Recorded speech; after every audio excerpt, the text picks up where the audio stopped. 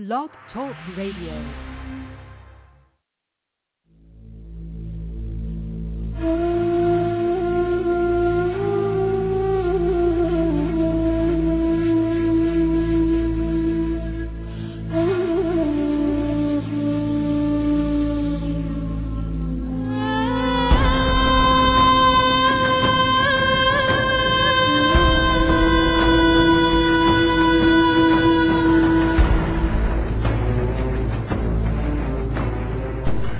Planet X, Nibiru, megaquakes, nuclear war, martial law, New World Order, FEMA camps, guillotines, aliens, UFOs, fallen angels, Anunnaki. Their Earth will never be the same again. And at that time Michael shall stand up, the great prince who stands watch over the sons of your people. And there shall be a time of trouble, such as never was since there was a nation, even to that time. And at that time your people shall be delivered, everyone who is found written in the book.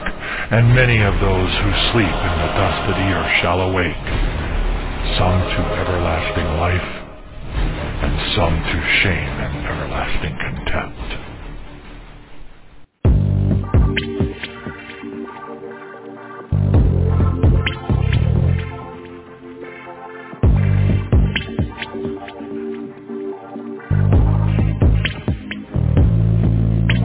Alarms are ringing now.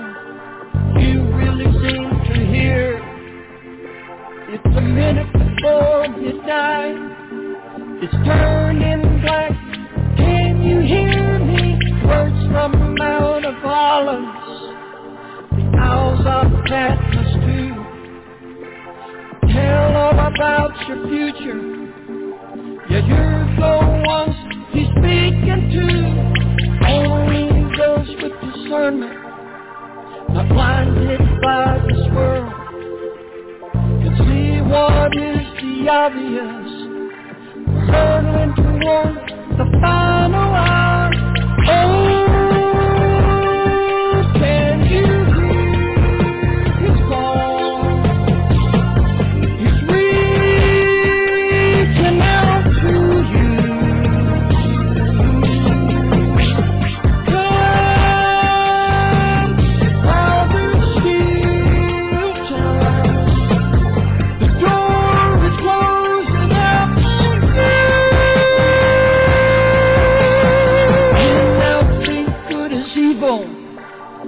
Say that evil is good. Every man does what he thinks is right. In his own eyes, ignore the truth. Leaders talk about nuclear war. It's now just a push away. Judgment is about to fall on men. Only the just will stand the day.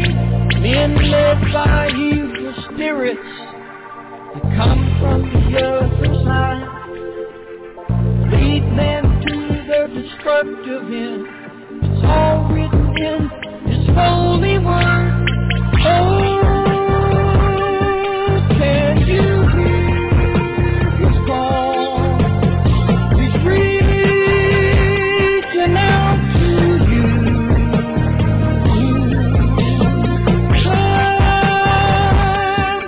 While there's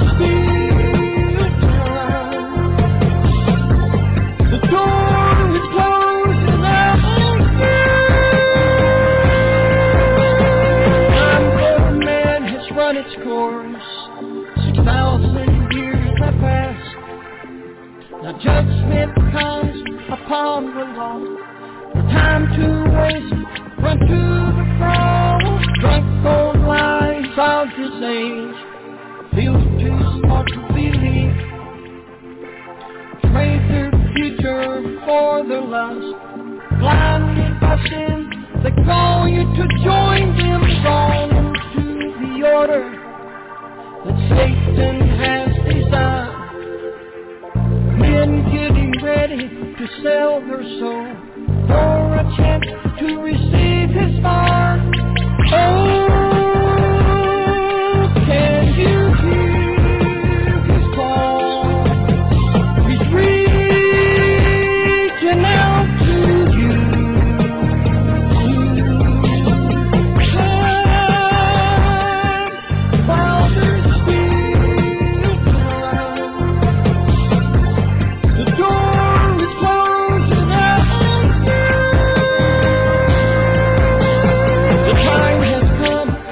and you must choose. Will it be eternal life, or will you choose to lose your soul as you disappear into the midnight?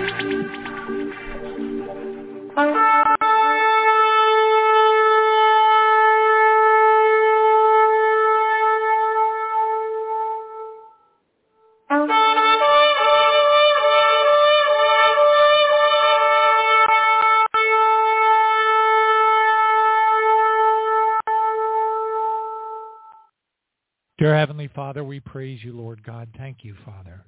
Thank you, Father. Thank you, Jesus. Thank you, Lord, for leading us to a place where we can develop a greater intimacy with you in our walk. Thank you for restoring at least some measure of prophets out there, at least one that, I've found thus far. Some of them have gone missing, Father, and we just pray in Jesus' name that you'll anoint and touch those out there, that we would be able to be edified, and not just edified about the good things, but edified about the bad things that are coming, and to be made aware. Maybe a little bit more information, Father, if at all possible, about what's coming in the imminent future.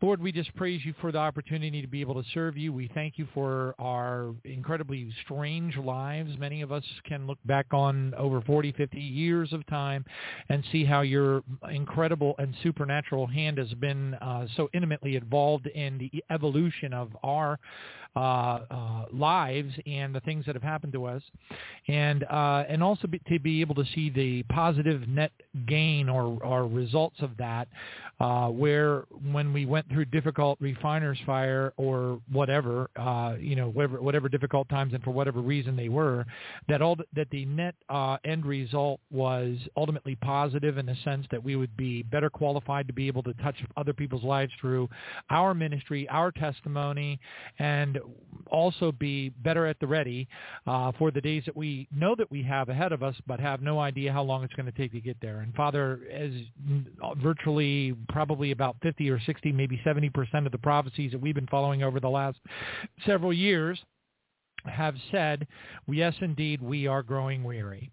We are growing more weary than we can even articulate. And but at the same time, Lord, we are also excited because we see the things happening around us, and we just pray in the name of Jesus that you will continue to move the judgments on the earth forward.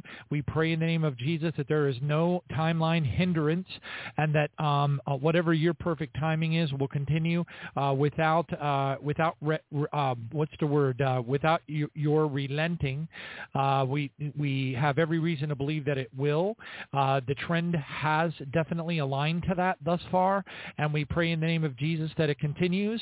Otherwise, a lot of us are going to get a lot more tired, a lot more frustrated, and struggle even more so than we have as we do the very, very best that we can to continue to tarry on and to grow closer to you, to continue to pray fervently for the lost, to continue to trust you more and more in our walks that are so convoluted and unusual and supernatural that it's very difficult to put into words. But you know that better than anybody, Father, and we just praise you for the places that you have placed each one of us, the supernatural divine guidance and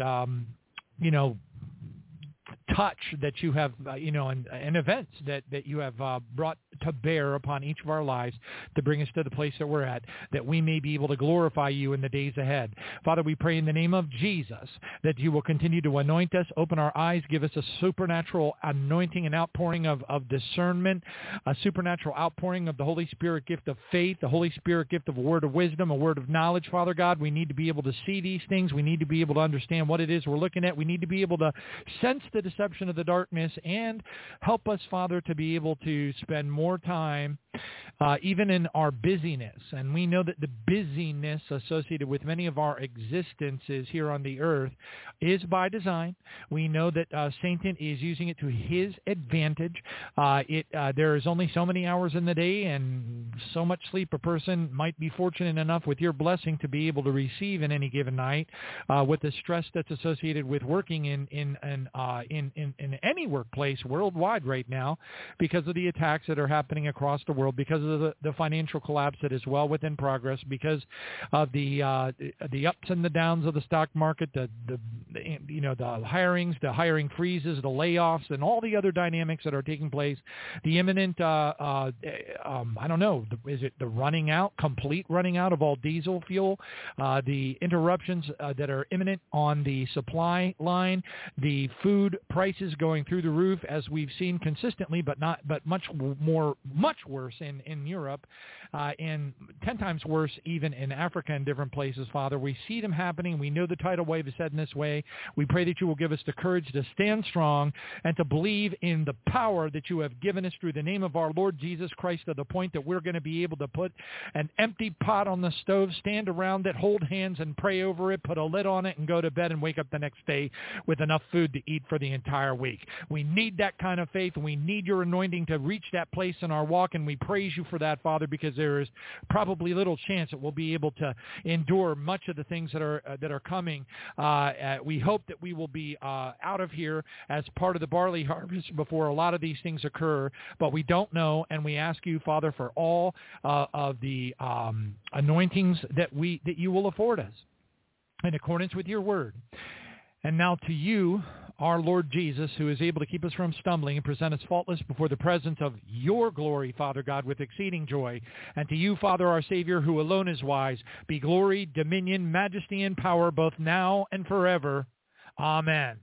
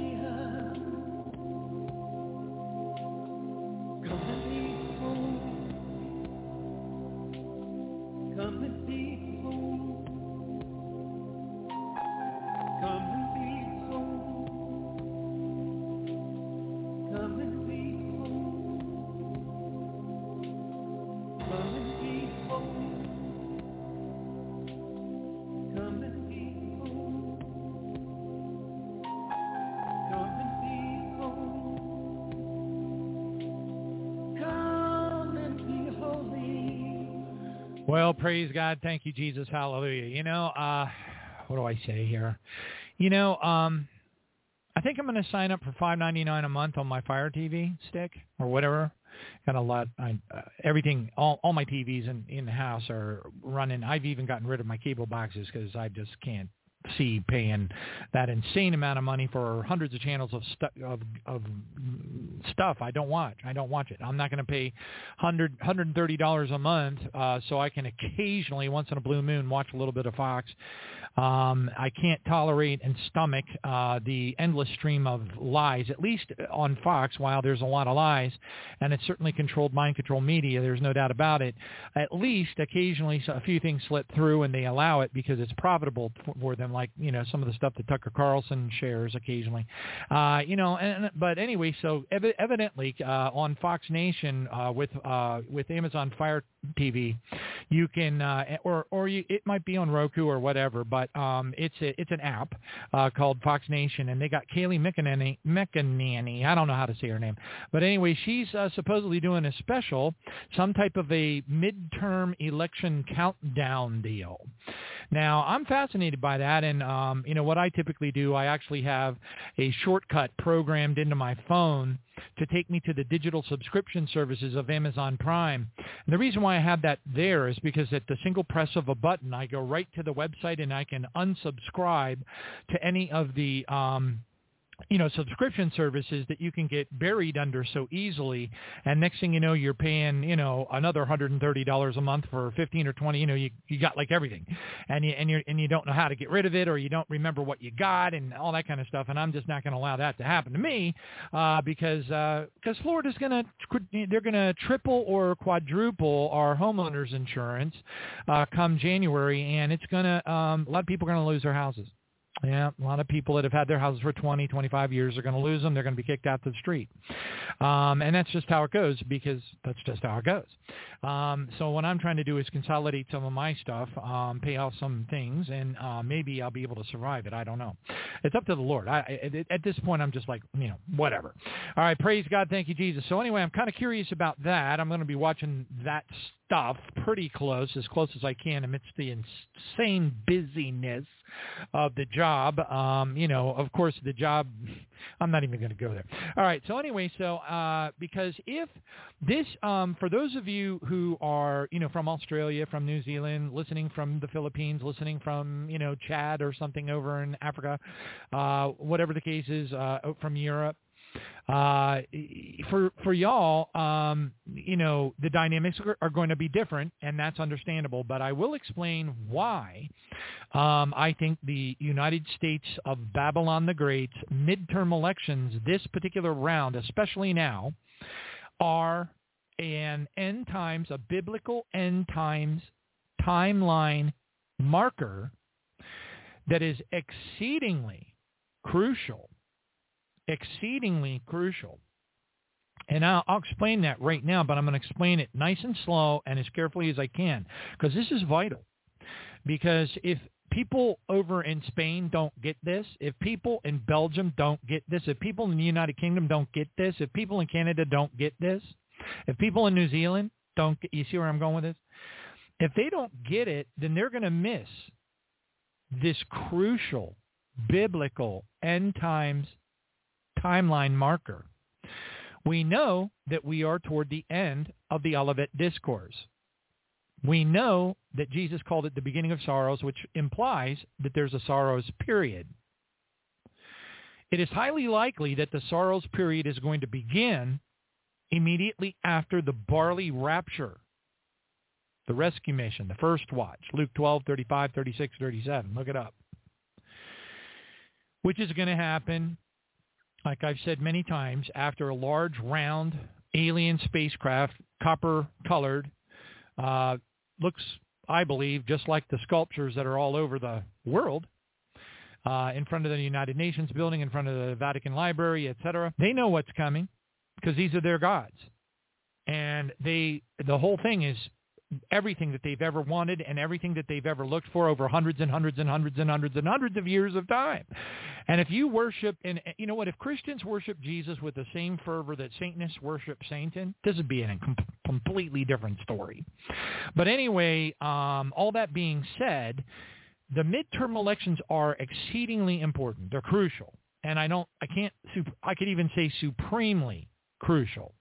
And here's why. The United States, because of its form of government, has always been a problem for the globalist, for the elitist, for the World Economic Forums of the world, for the, you take your pick. There's so many of them.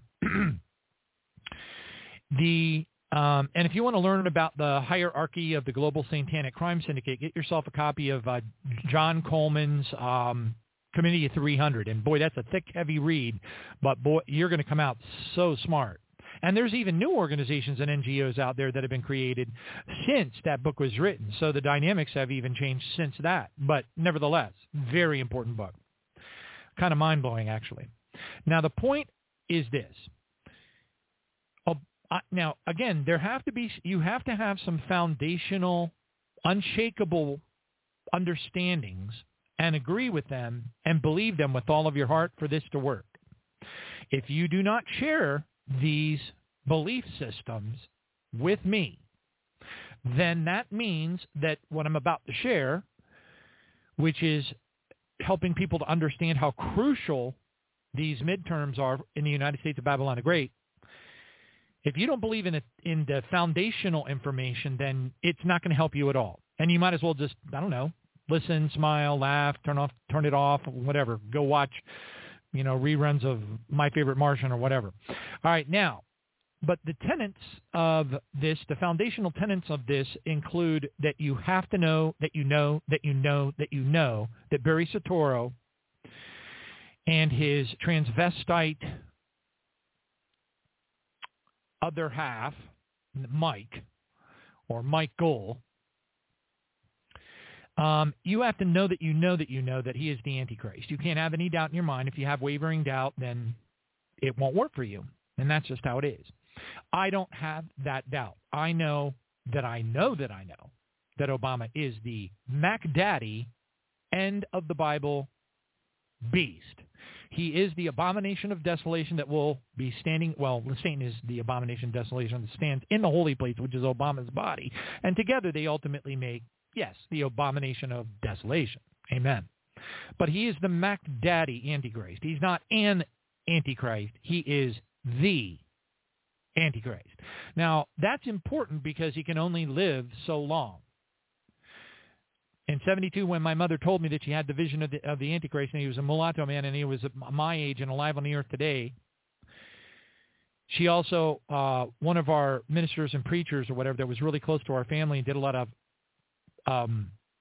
deep dive Bible teachings, had also had a vision of the Antichrist and saw him with a blue turban on his head, which, by the way, is a photograph that you will find of Obama out on the internet. Now, that means that many other people have also seen him as the Antichrist with the blue turban on his head, which I find fascinating because this vision that was given to Pastor David Ebal comes back from the 1960s. Don't even get me going on all the books that are in the Christian bookstores about the Muslim Antichrist, okay? Now, we also know that Obama, I've talked about this time and time again, born in the land of the Nubian pharaohs. He's a Muslim. It's no secret to anybody has even half a clue. So anyway, that is a tenet of the baseline that you must, it has to be in concrete for you or else this won't make sense to you.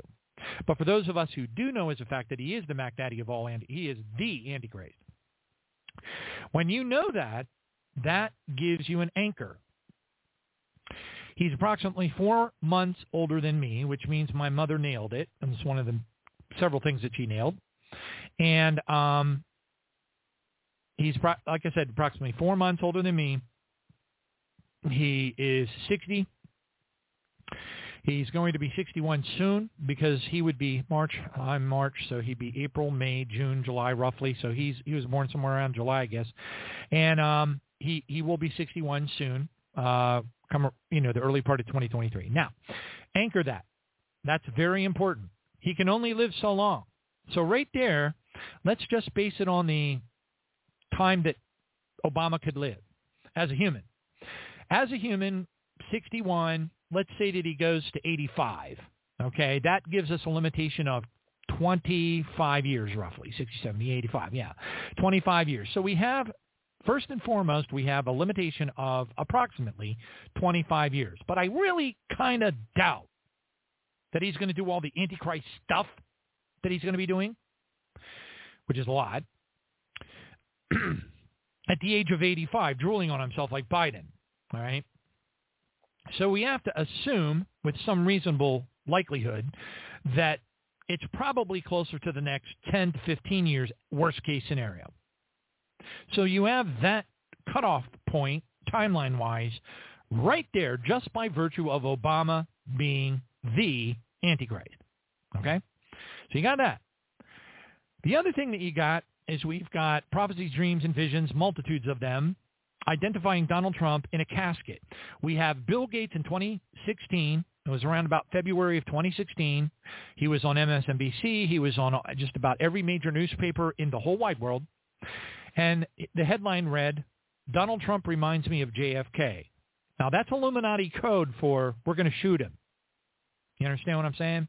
I got to cut to the chase here. I don't have a lot of time to explain how all this stuff works, but that is Illuminati speak for we are going to shoot him just like we shot JFK. Okay? Don't even get me going on, his wife and all that, Trump's wife dorking around with the Rose Garden, like Onassis did. The similarities and the parallels are so supernatural and endless that it is mind-numbing to anybody who has the intellectual acuity to track it all and to plug it all in together and have it tell a story. And the story it tells is exceedingly consistent. Also, Trump sat across in his first major address after the pandemic. He sat at the Lincoln Memorial on the opposite side of, what is his name? Anyway, two Fox anchors. They had chairs on the right side. Trump had a chair on the left side of the what? Lincoln Memorial. The symbolism is unbelievable. JFK, shot. Lincoln, shot. Donald Trump.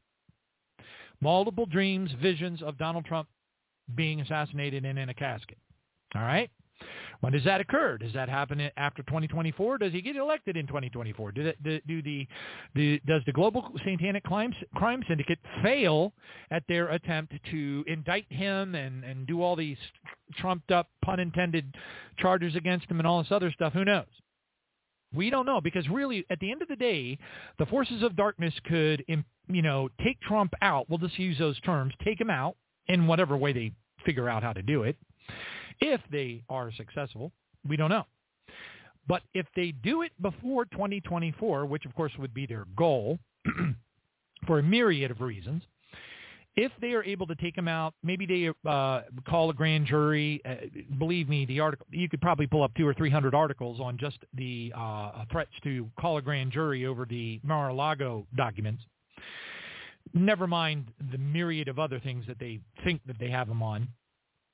But at the end of the day, it really doesn't matter, except for the timeline. It doesn't matter when they take out Trump or how they take out Trump. It's really kind of irrelevant.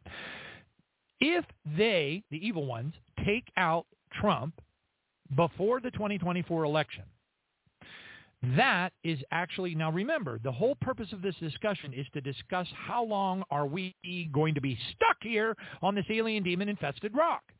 Hallelujah. So that's what this analysis is about. Nothing else. No allegiance whatsoever to anybody. As a matter of fact, I took up my mail-in voting ballot and chopped it up into pieces. I was like, I don't know any of these meatheads, and I'm not going to research them. I don't care. It's all controlled anyways.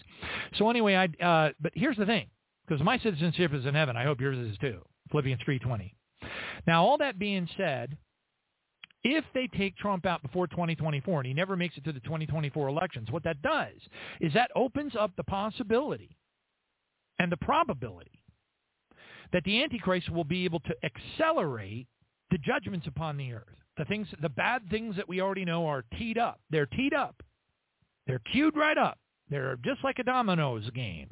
And they're all ready to come flopping down right on our heads. As a matter of fact, I was listening to a band video. That's what, whatever.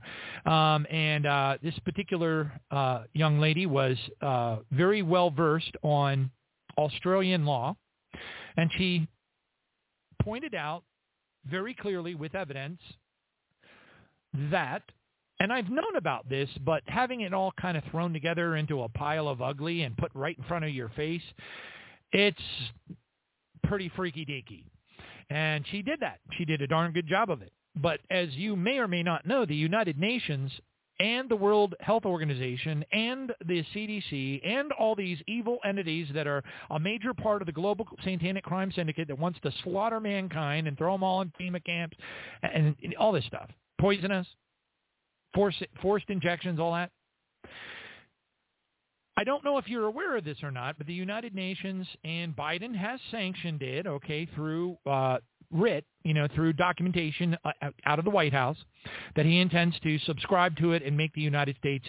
It's kind of like making the United States part of the European Union. Okay, in other words, we would not only have to follow the laws of the land, but we would also be subject to the laws of the European Union, which is the whole reason why the UK wanted to get out of it.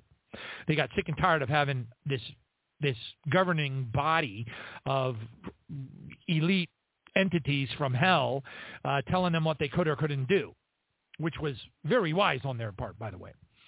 Now, all that being said, the United Nations, all these organizations that are global and globalist are putting together and have put together and have already ratified if you will, a sort of a medical emergency plan for the whole wide world, which includes provisions for police to knock down your door, come in, hold you down, and vaccinate you. And if you fight them too much, they are authorized through this United Nations treaty, which the United States will be subject to, against all the wishes of all the governors, well, except for the really weird ones, like, well, I could list them out, but I'm not going to bother with it. But here's the thing. We're subject to it. So when they release their next attack against mankind, which they will, any moment now probably, eventually, once everything is fully 100% in place and ratified, what will happen is we will be subject to this new global agreement, the United States will, for the first time in the history of the United States. Now, the people over in Europe with the European Union, they're used to having a governing body tell them what to do, okay? And there are pros and cons that are associated with being part of the EU. Like, for example, you don't have to have a driver's license in every single country. You can drive wherever you want to. The borders are open. There's all kinds of, different things that benefit the people of the European Union. So they like those things, okay? But there are other things about them that they don't especially care for if they are awake and aware. Now, all that being said, the United States is not awake and aware. In fact, it's one of the dumbest countries in the entire world. If you were to give a IQ and intelligence quotient to the average American citizen, it would probably be minus 40.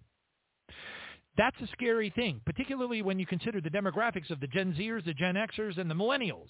And how many of them are going to be voting because of Roe versus Wade against the Republican Party? How many of them are going to be voting against the Republican Party because of the fact that the Republicans stopped the student loan forgiveness? These are people. This is a generation of people that have been born in a world where they look at the socialistic governing system of Sweden and Finland, and they say, "Wow, how come we can't have that?" They want stuff given to them. They don't want to work for it. I don't want to sound too down on them because my daughter's one of them, and I love her, but her viewpoint. She voted for Biden. Her husband is basically an atheist. I pray for him every single morning. But anyway, it's just the way it is. The Father, our Heavenly Father, has put me in a very, very unique position, and I know why, because of the radio show. But only He could have seen that all this was going to happen to me all the way back to when I was a little kid. So anyway, all of that being said, timeline. Now, if there's a big if they, the forces of darkness, take Trump out before the 2024 election, that works in our favor. Because until we have got to the bride, the first fruits barley harvest, bride of the Lord Jesus Christ, which we should all aspire to be. And Father, in the name of Jesus, I pray that every single one of us, every listener of this program, even if they're intermittent listeners, Father, in the name of Jesus, will hear this message, will understand the barley harvest and be ready for it in Jesus' name. Hallelujah. Thank you, Father. Now, so the sooner Trump gets taken out, the sooner the Civil War breaks out, the sooner all this stuff happens, the sooner we leave. You get what I'm saying? There's a big list. You could call it a bullet-pointed list, whatever you want to do. A big bullet-pointed list, probably a page worth of events that must happen. The thing is, we don't know exactly which ones have to happen before we go, with the exception of the third seal completion. The third seal in the global financial collapse, the total collapse of the petrodollar, must occur prior to the barley harvest. The first fruits rapture. And we know that because the Bible says so. It says, do not harm the oil or the wine. I've talked about this a bazillion times. So anyway, so we know that. It's a biblical marker. All right? We also know that we're not going to be here at the time of the wheat harvest, which is during the day of the Lord. Okay? That's why there's somebody out there that are going, when the missiles come down, we go up. When the missiles come down, we go up. What they don't understand is that the majority of them are going to be dead. Doesn't matter how much they love Jesus. This country will be the whole world will be destroyed by then. We're talking about the day of the Lord. We're talking about the great earthquake. It's in Ezekiel 38. It's in Revelation 6:12. All right, we're talking about global thermonuclear war. Russia. That's the period of time when Russia completely levels the United States of America with submarine-launched nuclear missiles. Henry Gruver, Dmitry Duduman, A.A. Allen, unimpeachable. It's going to happen. Now, and we know that it happens in the sixth seal. We also know that the fourth seal is World War III. These things blend together. We know this because when you read Ezekiel 38, the city without any walls is the United States of Babylon the Great, the United States of America. What we do know also is that alien invasions are going to occur en masse, a lot of them, one real big one, and these are not fake. Okay, I know a lot of the Illuminati survivors and stuff are like real big on the whole, fake alien invasion, and that's fine. They can be big on it, but I'm talking about the real thing. And what we know is that because of David Doetry and Torrey Park, we know that it is highly likely, exceedingly likely, unless God changes his mind and relents, it is exceedingly likely that this giant round copper spaceship is going to show up in the skies beyond every single TV in every one of the 243 countries, including the island nations. And that all chaos, riot, mayhem is going to break out right after that occurs. There's going to be, entire power grids are going to be going down all across the world.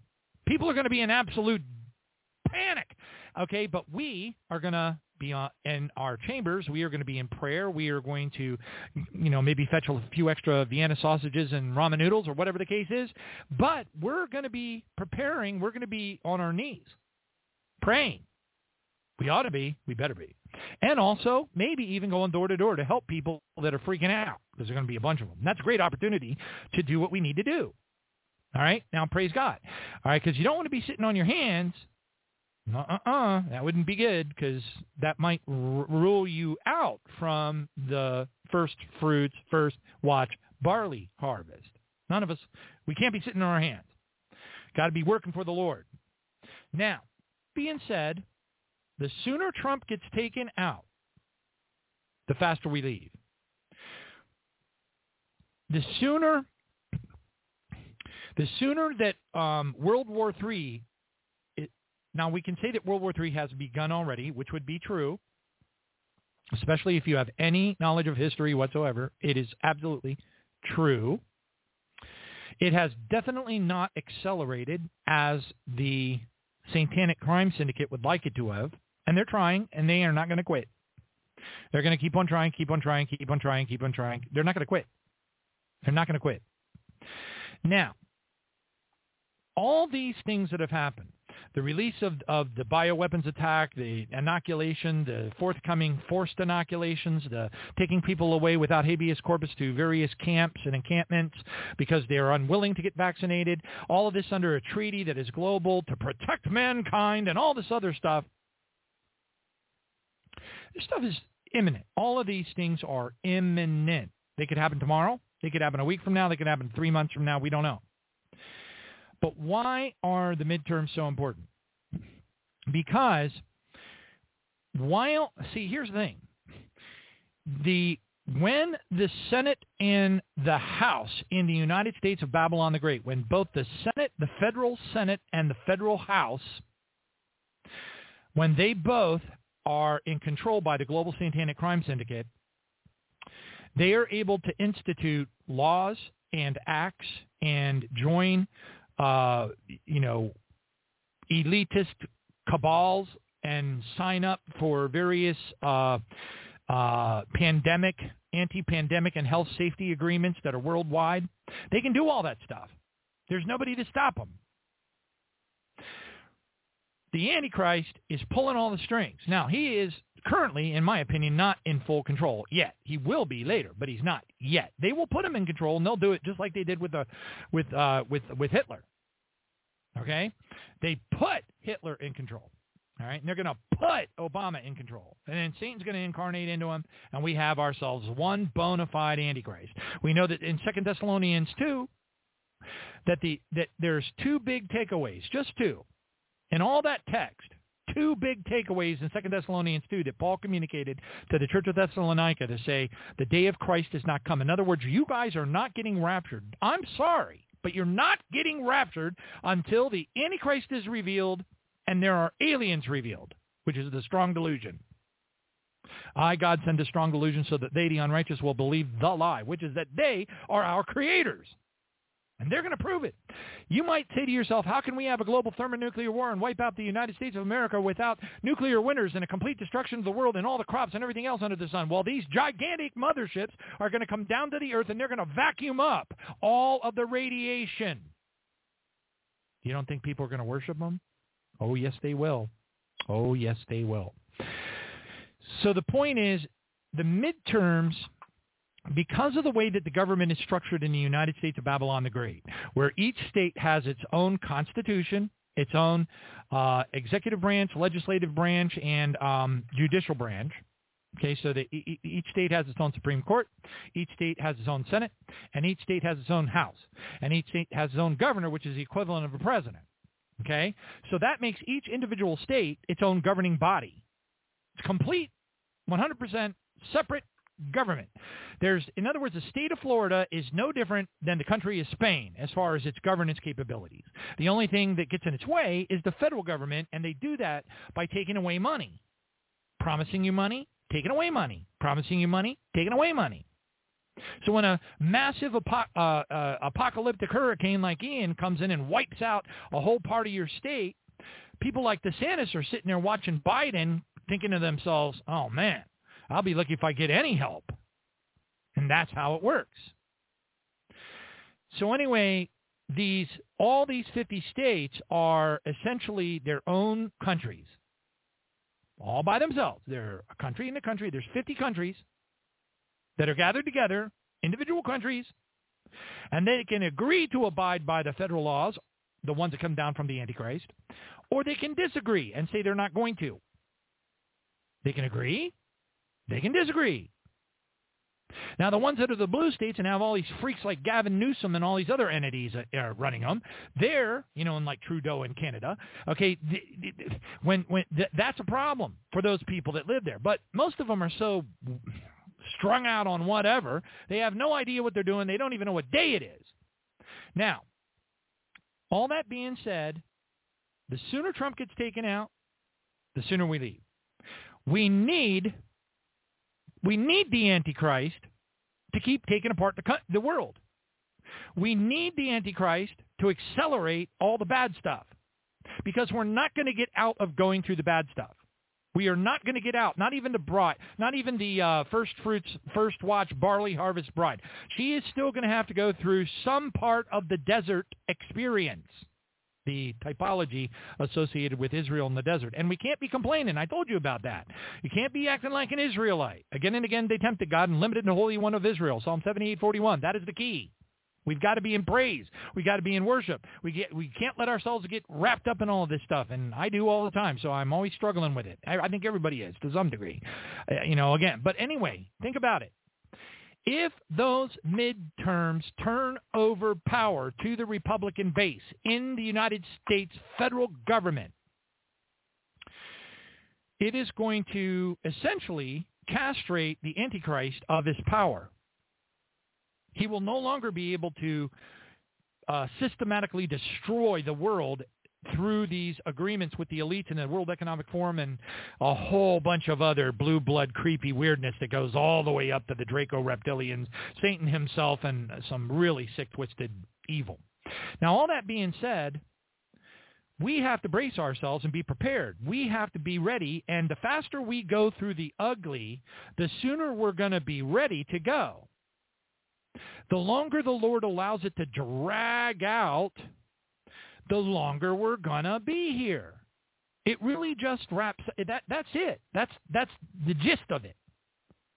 The other thing is, why would our Heavenly Father, now granted, I've had to eat plenty of crow, so I'm always ready to eat crow. I got a whole case of crow dots, and I can't eat that much licorice in 5 lifetimes, but I got plenty of crow. Now, that being said, and I'm used to eating crow. Last time I ate this much crow was back in 2016 when we had probably dozens and dozens of prophecy, dreams, and visions and guests come on the program and say that Obama was not going to leave, that martial law would be instituted, he'd be the final president of the United States. End of story. I could line up names. I'm not going to say them because it'll impeach them. It'll make it sound like I'm picking on them, and I don't want to sound that way. But I can name names, a lot of them. Now, all that being said, the vast majority of us were naturally looking forward to our departure. We wanted to go home and be with Jesus when we're all serving God right now and doing good things on behalf of the kingdom. It isn't like we're sitting on our hands. So all that, so our state of readiness, we felt, was where it needed to be. Maybe not as, great as it could have been, but at that point in time, to us, those of us watching the 2016 election process, we were holding dear to the idea that Obama was going to stay in the presidency. You had the T.D. Hale visions, which, by the way, they're not canceled out. All the T.D. Hale stuff can still happen. All that stuff. It's still in play. There's just a delay of game associated with Trump entering into the picture, which is fine, but it does add an element of complexity to the entire timeline dynamic. So anything that stands in the way of the Antichrist destroying the world and destroying the United States and destroying the European Union, destroying Australia, New Zealand, and taking the West and completely trashing it, which, by the way, really brilliant statisticians and CIA guys and Russian experts like Scott Ritter and stuff, the thing that they're missing in their analysis is they don't understand that the forces of darkness are collapsing the West on purpose. They just think it's bad decisions. It's not. It's strategic. That must continue unhindered. If it does not continue unhindered, if the midterms are won by this red tidal wave of Republican voters that they think is going to be the case, that is going to slow down our departure date fantastically, because it's going to slow down and hinder the Antichrist and his puppet reptilian president and all of the entities that are surrounding him and all of the bought and paid for judges and federal judges and all, everything's in place. Everything is in place. Everything is moving forward steadily. If anything tips that over and makes it go sideways, we're staying. We're staying a longer period of time. We may have to go and go through all the whole next 2 years. You'll see this activity, this flurry of activity where the Republicans, go in and wipe out a whole bunch of executive orders that Biden, signed. So there'll be the first, they're going to do everything they can to backtrack, to take away and to deem illegal through the Supreme Court and other measures. And they're going to try to impeach, Biden, which shouldn't be difficult, except that he's got quadrillions of dollars backing him from these entities. So, but it's going to slow things down. And personally, I'm not real big on anything that's going to slow our departure time down. I don't know about you. Maybe you're having a good old time and you like it. You're like, hey, this is kind of fun. I can't wait for the next pandemic to be released. I want to see people, blood squirt out their eyes. By the way, there's a new virus. I think it's in Africa, but I'm not sure. It's in the news. And it's hemorrhagic, and it's extremely deadly. And yes, blood comes out of pretty much your eyes, your ears, the whole deal, which is the description of one of the sicknesses or plagues that was seen by Sarah Monet in 1979. So I see all the building blocks, building things very quickly and aligning with prophecies, dreams, and visions that we've been monitoring for over 11 years. However, if I am wrong, which I could be, and the midterms are won by a mass swapping of Democrats with Republicans, and the power structure in the House and the Senate is swapped over to the right, GOP, it is going to greatly slow down the progress of global destruction in progress by the Antichrist and his minions. All right, now all that being said, it's not the end of the world. It just means that we're going to have to hang out for another 2 more years and wait for the 2024 election. And then, of course, the probability that Trump would be elected, even though, because that would also give time for the Republicans to get rid of Dominion, to get rid of the voting machines, to button up all the things that can be used for the purpose of election fraud, which is what they will do, because they would want to set the everything in order for Trump to ultimately win 2024.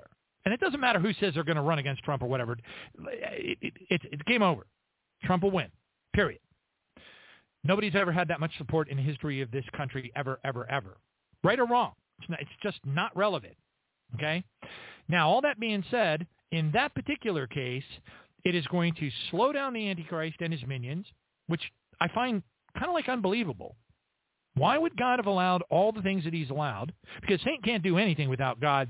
You know, you got to know the book of Job. When you know the book of Job, God is in control.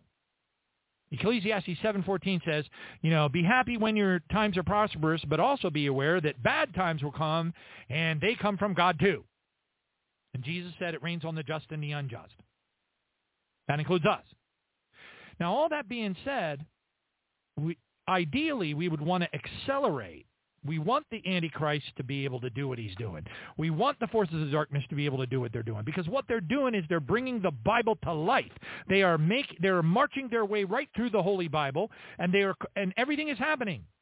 Second seal, third seal, work in progress, fourth seal, already started. Get it? Anything that slows that down means we're going to be here for that much longer. How much longer is that? We don't know. What if Trump does go to 2024? What if God allows Trump to do whatever it is he's going to do as the president in 2024 for, let's see, as a 4-year term? What if God allows him to do it for 3 years? What if he allows him to do it for 3.5 years before they take him out? 2024, 2025, 2026, 2027, that's 3 years. So now we got 2 years into the election and 3 years post-election. That's 5 additional years. How old are you? That'll put me real close to retirement. And I'm not going to be able to retire anyway, which makes it even worse because, you know, for my situation, because my options are very slim to none. Now, all that being said, that's why the United States of Babylon the Great's midterm elections are so crucial. They're crucial to the imminent departure of the first fruits barley harvest, first bride of Jesus Christ. Because all those things have to come to pass. The Civil War has to happen. The going away of Trump has to happen. Okay? The collapse of the West has to happen. The collapse of the petrodollar has to happen. All these things that are work in progress, that are moving along at light speed, well, not light speed, but fast, okay, all these things, if they are slowed down, we get to hang out longer. We get to enjoy more pandemics. We get to enjoy more vaccinations. We get to enjoy more Operation whatever Trump comes up with. We get to enjoy all that stuff. And I don't know about you, but I haven't been enjoying the last couple of years, especially much. Praise God.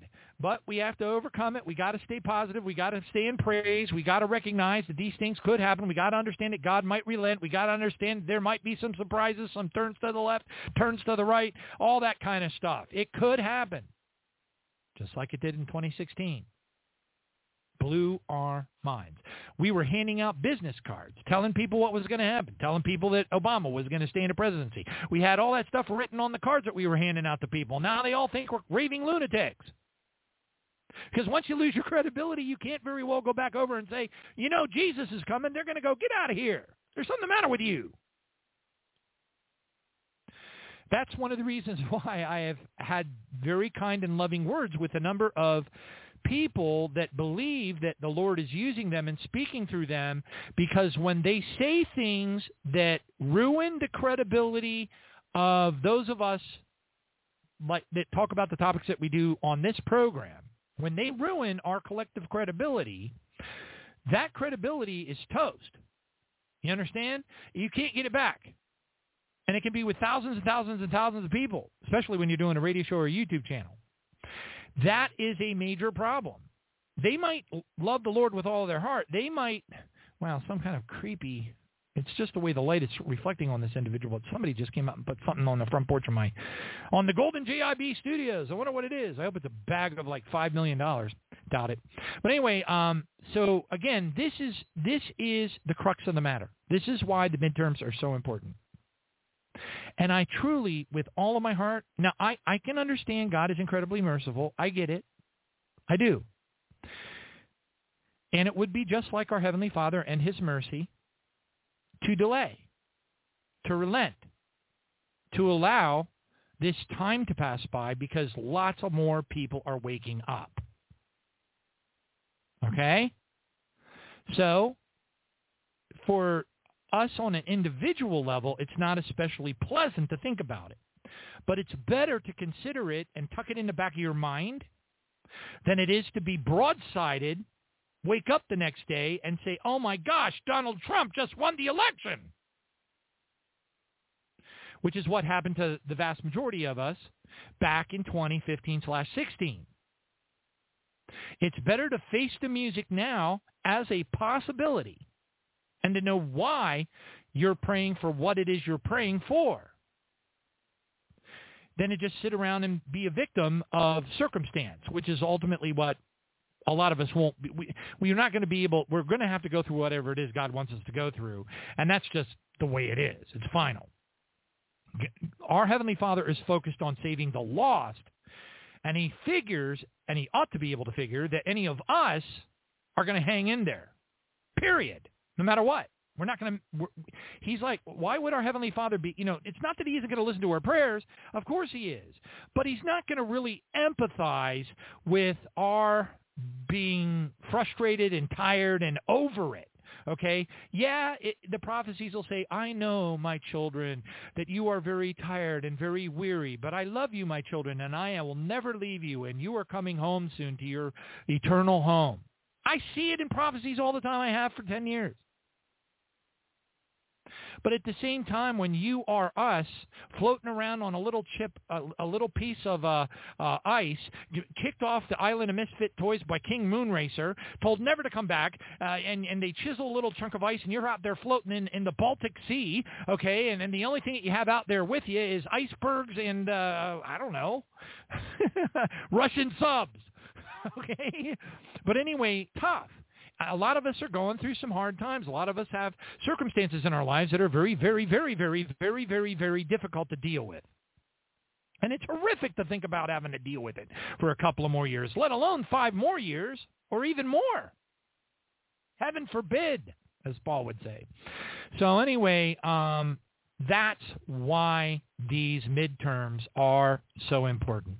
They will determine whether or not our Heavenly Father is going to, we'll just say, commit an act of mercy upon the people of the world, delay the global satanic crime syndicate from destroying the entire West, delay the destruction of the United States of Babylon the Great and the forthcoming civil war and everything else. Delay all these things. He could, because our Father has mercy, and He wants to bring as many people home as He can. And He can count. We don't have the supercomputer to count. We can only hypothesize. All right, so all that being said, that's the rationale. That is the critical thinking rationale that is necessary to be able to understand why it is vitally important for the entire world. Mozambique, it's important for you. Luxembourg, it's important for you. France, it's important for you. New Zealand, it's important for you. Papua New Guinea, it's important for you. Everybody that wants to go home and be with Jesus, this is important. That's the point. I think, based upon the trending, not based upon our Heavenly Father's mercy, I know how vulnerable my prediction is because I know how merciful our Father is. Okay? So that makes my certainty it's at stake.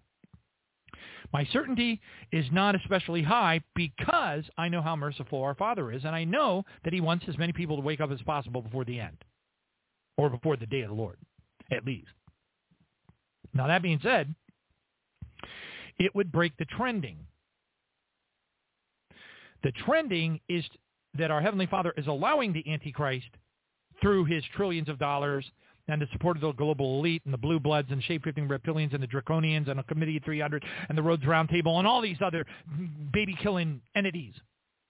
All right? Our Heavenly Father has lifted his hand of protection off of this earth. The Antichrist is destroying it with all of his resources. It's a work in progress, and it's going extremely well. It is literally Bible to the jot and the tittle. Is God going to pull the plug on the progress? That's the question. As an act of mercy for the people that can't tell their left hand from their right hand, as is at the very end of the book of Jonah. We don't know.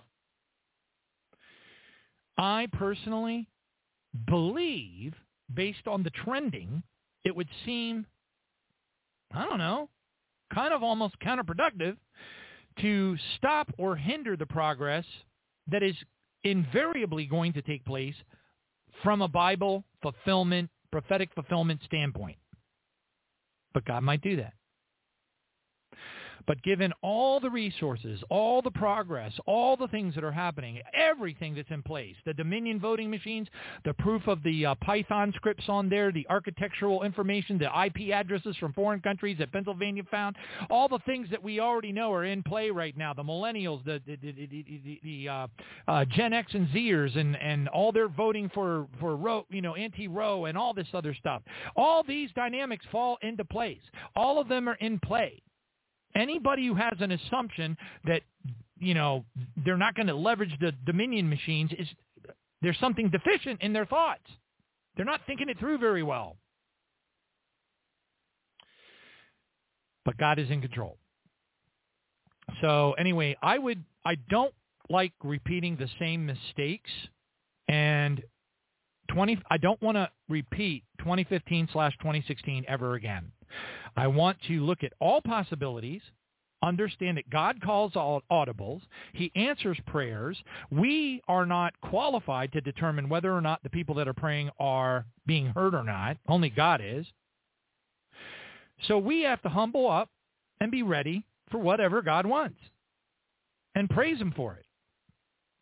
But when I look at everything and all the progress and all the stuff that's teed up, queued up, ready to go, I really struggle to think that could be stopped for even a short period of time. It just doesn't make sense. Now, granted, I could see where the global satanic crime syndicate would continue to degrade, destroy, foment war, all the other things, continue to do it while the Republicans had control of the Senate and the House, and while they made a feeble attempt to reverse that which cannot be reversed. Maybe it looks neat on the surface, but at the end of the day, when you're rotten to the core, well, you got a core problem. Now, that being said, it would still delay the game.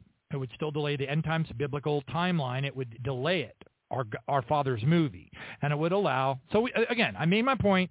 That's why I'm watching the midterms. That's why it is absolutely critical, because I want to know Are we going to continue to progress? Is the petrodollar going to collapse? Is, the third seal going to be fulfilled? Is World War III going to begin? Because all of these things, is the Antichrist going to be made manifest before the entire world and people know about it? Okay, except for the Seven Mountains people. They're not going to know nothing because they're absolutely deceived by Satan.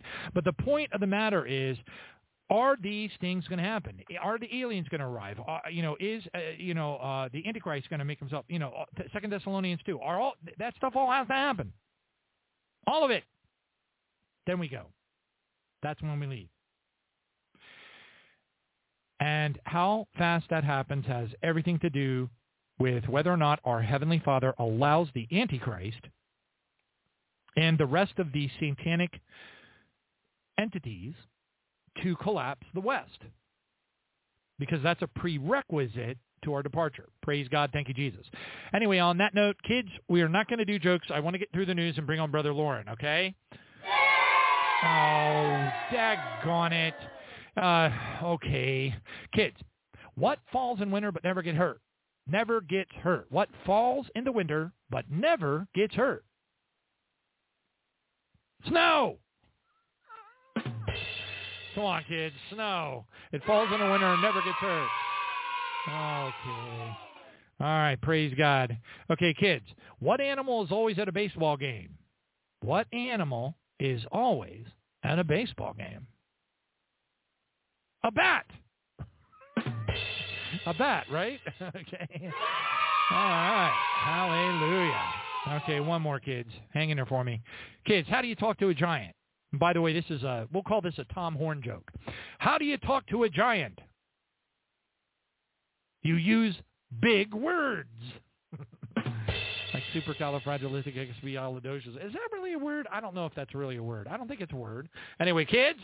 All right. And on that note, let's go into the news. Ladies and gentlemen, may I have your attention, please? It's not normal. It's just wrong. Wrong. It's not normal. This is disturbing. Game over.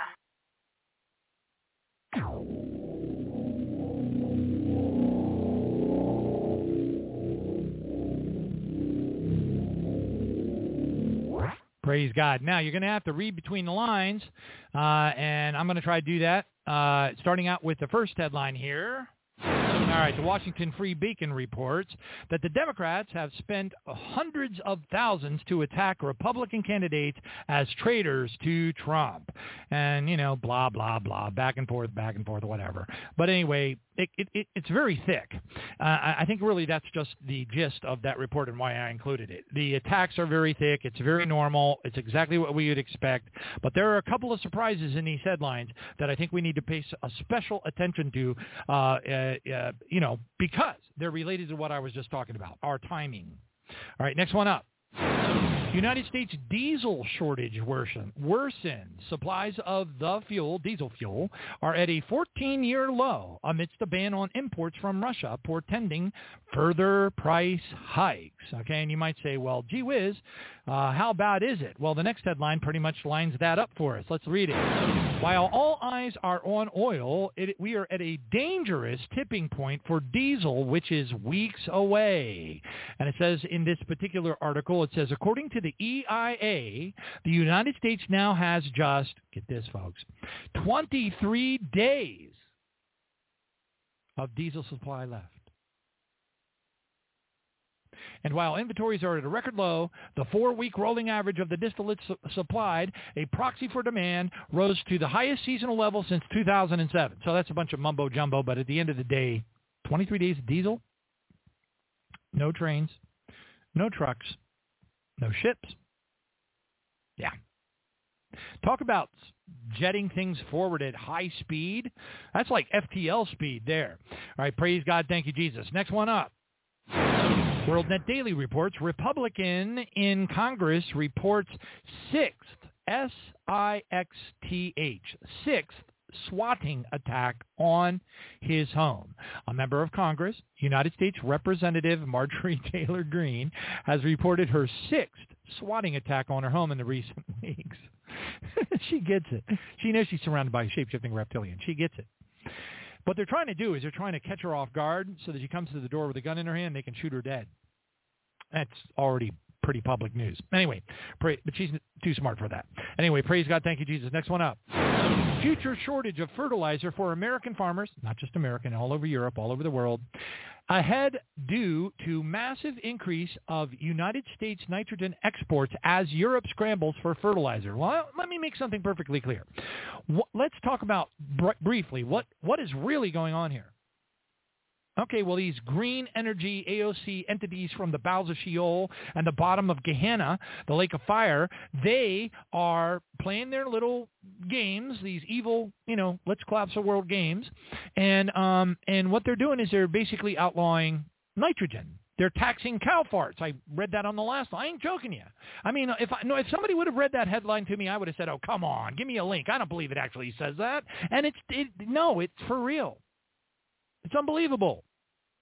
So is making nitrogen evil, because that means no food, no veggies, gone.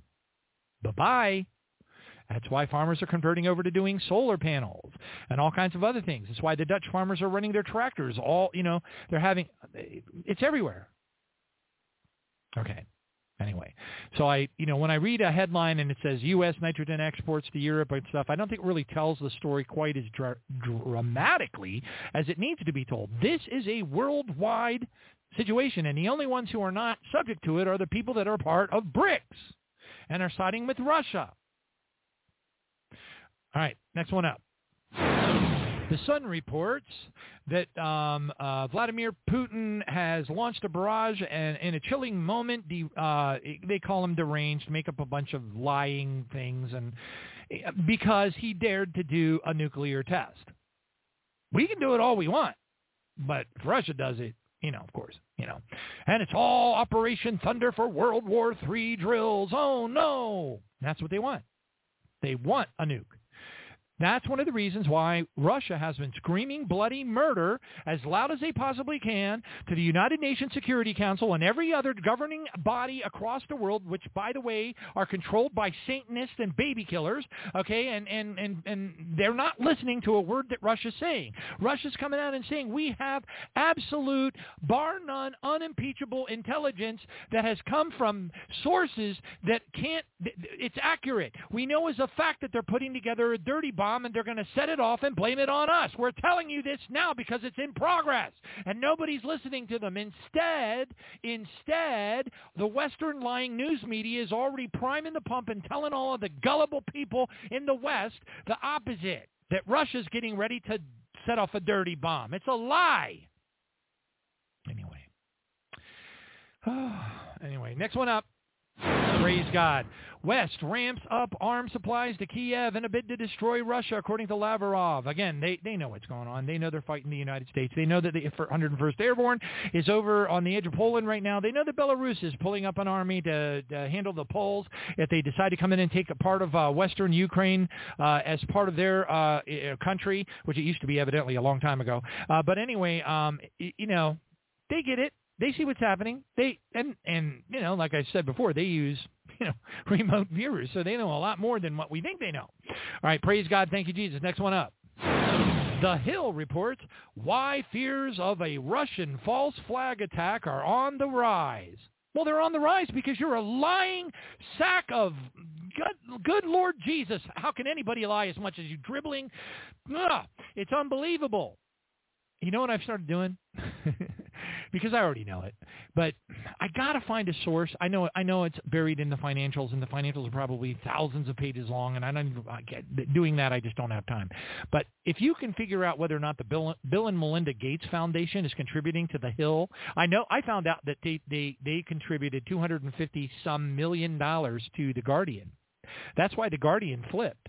The Guardian used to be – The Guardian, they take contributions. Okay, that's how they do what they do. And they tell everybody, well, we're independent. But as soon as I saw $250 million from the Bill and Melinda Gates Foundation, I was like, you're not getting a penny from me. A particular scene out of Monty Python joke comes to mind. All right, but anyway, this is a perfect example of how they flip everything around. They prime the pump. They tell everybody in the West the lies, the narrative, and nobody even brought any of this up until Russia started saying, hey, we have proof. We have proof. Nobody's listening. Next one up. Praise God. North Korea nuclear test would be met with an unprecedented response, warns the United States, Japan, and South Korea. That's great.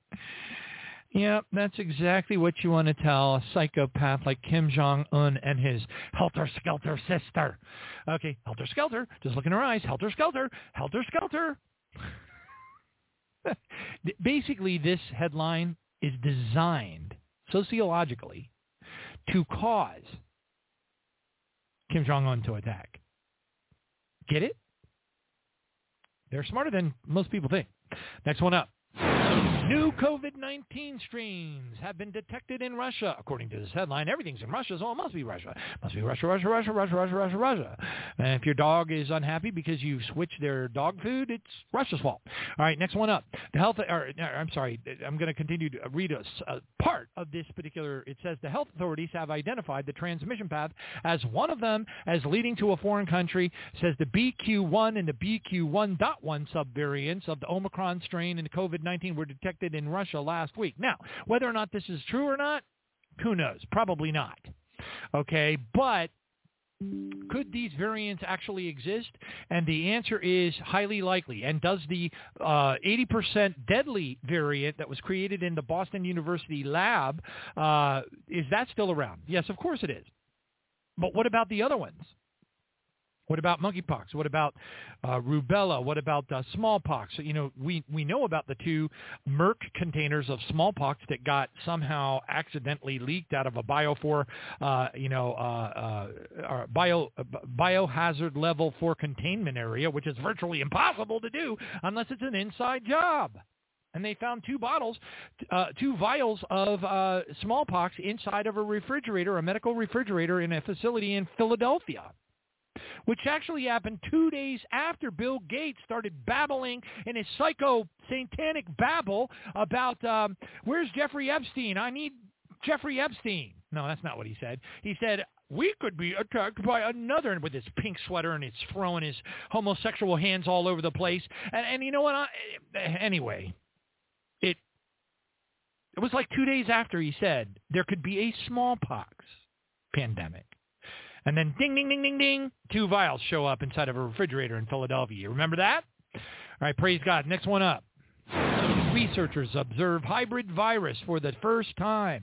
Influenza and RSV fused together to form a new pathogen. A new Scottish studies reveal. And let's see here. So it says a new study conducted by the MRC University in Glasgow for virus research. It says this is another one that can invade the human immune system. Looking for something juicy, like, if it lines with one of the things that Sarah Monet saw. And this one is not one of those, but they are talking about a respiratory virus and a variant that probably is the RSV version that's going after children under the age of 5. So 1 to 5, the hospitals are filling up. All right, praise God. Thank you, Jesus. Next one up. Not enough Americans are vaccinated, according to Biden, as he gets his, it actually says in here, the president got his latest COVID-19 shot, but Americans aren't enthusiastic about another jab. That is like the most insane understatement ever. Forced jabs would be all it would take to cause civil war in this country, for sure. All right, so anyway, that's just propaganda. Anyway, next one up. At least 10 United Kingdom cabinet members have resigned as the new Indian Prime Minister takes office. What's that all about? I don't know. Quite honestly, I don't especially care either. All right, next one up. I care about this one. WorldNet Daily reports, watch Hillary speak openly about a plan to steal the next presidential election. Longtime election denier warns they're not making a secret of it. It says right here, longtime election denier Hillary Clinton who has harped for years in how President Donald Trump was not legitimately in the White House, is now is claiming that right-wing interests already have a, quote, plan to, quote, steal the next presidential election. Her claim came in a video she posted online for a leftist organization called The Indivisibles. Next one up. Epoch Times reports that the Republican National Convention files 73 election integrity lawsuits ahead of the 2022 midterms. Wait a minute. 73? That indicates that they are aware of a rather large number of fraud vectors. Wow. That's pretty... Well, it's pretty supportive of what I think is going to happen. All right, next one up. Hallelujah. Breitbart reports Newt Gingrich. He says, this may be the biggest Republican election since 1920. And, of course, they spout off all these different numbers and talk about the Latino community and all these things and how this giant Republican wave is going to come and it's just going to wipe and all this. Let's see. He might be right. I mean, if there wasn't so much fraudulent threat vectors in play, of course that would be the natural thing that anybody would assume. All right, next one up. NBC News reports anger on their minds. NBC News poll finds sky-high interest and polarization ahead of the midterm elections. So they go in and they talk about all the different things that everybody disagrees on. I didn't read the whole article because I really didn't need to. I already know what all the things are that they disagree on. All right. But the polarization thing is noteworthy because that will cause, here's the thing. They're very quick to say that it's going to cause a red wave to go in and huge numbers of, record-setting numbers of Republicans voting. Yes, they're very quick to say that. What they're not very quick to say is, what about the opposition? I find that very odd. All right, next one up.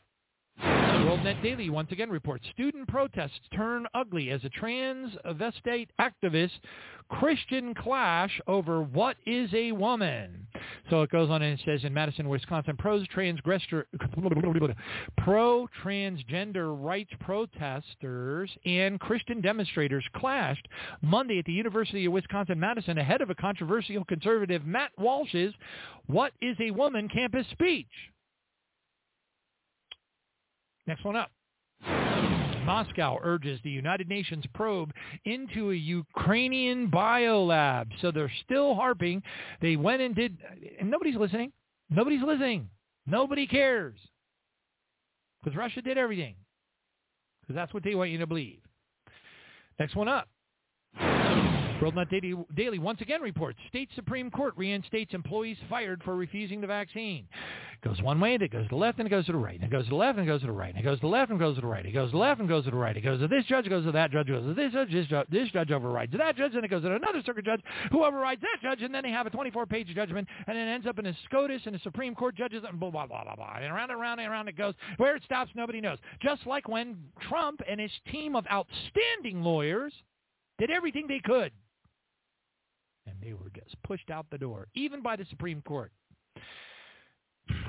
And did anybody watch 2,000 Mules? Did anybody other than the lawmakers in Texas? Are they the only ones who watched it?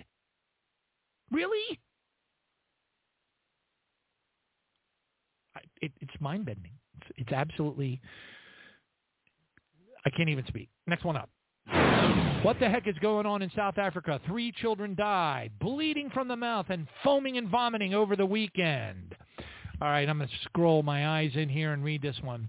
Gatung Education MEC Matom Chileon is expected to visit schools and families affected by the deaths of 3 pupils in separate incidents over the weekend. On Friday, an 8-year-old pupil from the Akalini Learners and Special Needs School in Tembezi died after falling unconscious and bleeding from the mouth in the school transport system, basically on their bus. Vomiting, foaming at the mouth, blood gushing out is exactly the description of the hemorrhagic fever event that Sarah Monet saw in her 1979 vision happening in the United States. Kills within 24 hours. All right? Next one up. San Francisco Gate, a newspaper, reports that in the San Francisco Bay Area, a magnitude 5.1 earthquake gives the Bay Area a big shake. Here's your question. Is this a pre-quake? Is this a warning, a heralding of the Cascadia subduction zone collapse? I don't know. Let's watch. That's one up. Fox News reports Saudi Prince Mohammed bin Salman mocked Biden in private, questioning his mental state, according to her report. Now, if anybody is surprised by that, they're not paying attention. All right, praise God. Next one up. The Epic Times reports. Poll shows 71% that says that the United States is heading in the wrong direction 3 weeks ahead of the 2022 midterms. However, it is not considering what this is doing is this is implying that the red tide is going to come in and the GOP is taking over. Okay, but in reality, it doesn't take into account all the anti-Roe people, all the, again, look out for Gen Z, look out for Gen X, look out for the millennials. There's a lot of them. There's hundreds of millions. There's over 100 million of them. All right, and that's a lot of voters, and they are very passionate. All right, next one up. European Union officials blackmail nations to crush alternate views, Hungarian Justice Minister says. So several of the nations that are in the European Union are waking up, but it may be and highly likely is a day late and many, many trillions of dollars short, sadly so. Anyway, next one up. Praise God. Epic Times again reports North and South Korea exchange warning shots after North intrudes across the border. This is really eating up over there, guys, an awful lot. And, of course, with our rhetoric, if you dare to test another nuke, Kim Jong-un, and your crazy, wackadooey, helter-skelter sister, well, you better watch out, because we're going to do really bad things to you. It's so effective. Next one up. Dominion Voting Systems Chief Executive Officer speaks out against these evil conspiracy theorists. With who else but Anderson Cooper, who is a confirmed CIA agent. Yep. Of course, he denies it, but it's so obvious. And anyway, the goods on him are long. They've been out for decades. But anyway, it goes on. Despite a rash of unsubstantiated claims lobbed against his company, Dominion, the CEO of Dominion Voting Systems, John Palouse, who should be drawn and quartered, has remained largely silent. That changed Sunday night on 60 Minutes when Palouse sat down with Anderson Cooper, a CIA agent. Oh, I had to add that in there. Saying irreparable damage has been done to his company and to his employees. No. What we need is another Nuremberg trial, and you need to be at the very forefront of it. You're a Himmler. But anyway, that's a whole other story. All right, praise God. Thank you, Jesus. And on that, let's go ahead and bring on Brother Loren Pedersen. Here we go.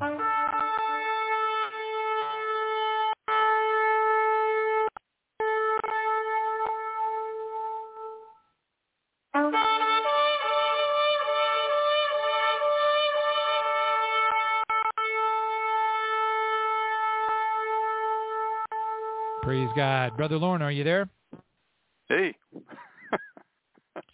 Hey, man. Wow. Thanks for being so cool when I was getting bashed by Ian and jumping in there and saying, hey, buddy, don't worry about the radio show, because that was actually prophetic on your part, because I was still intending, as you know, to do the show.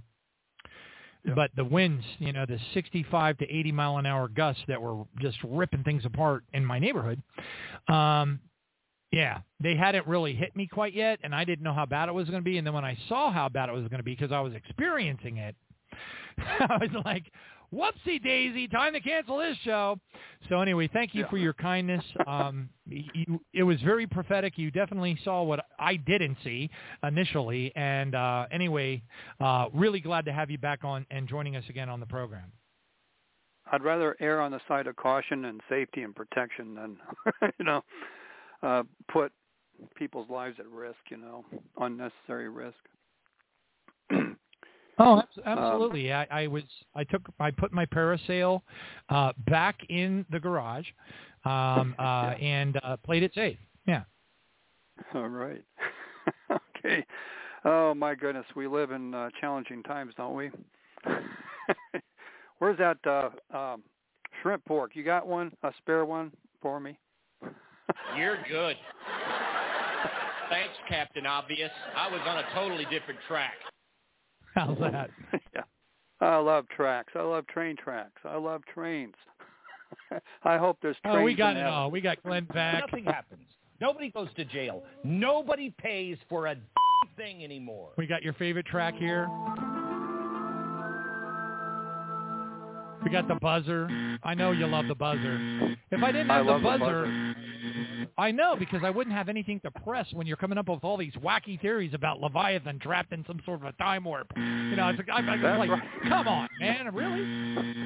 You've been watching too many Godzilla movies. I'm just messing with you. Man. You know, that's part of the fun.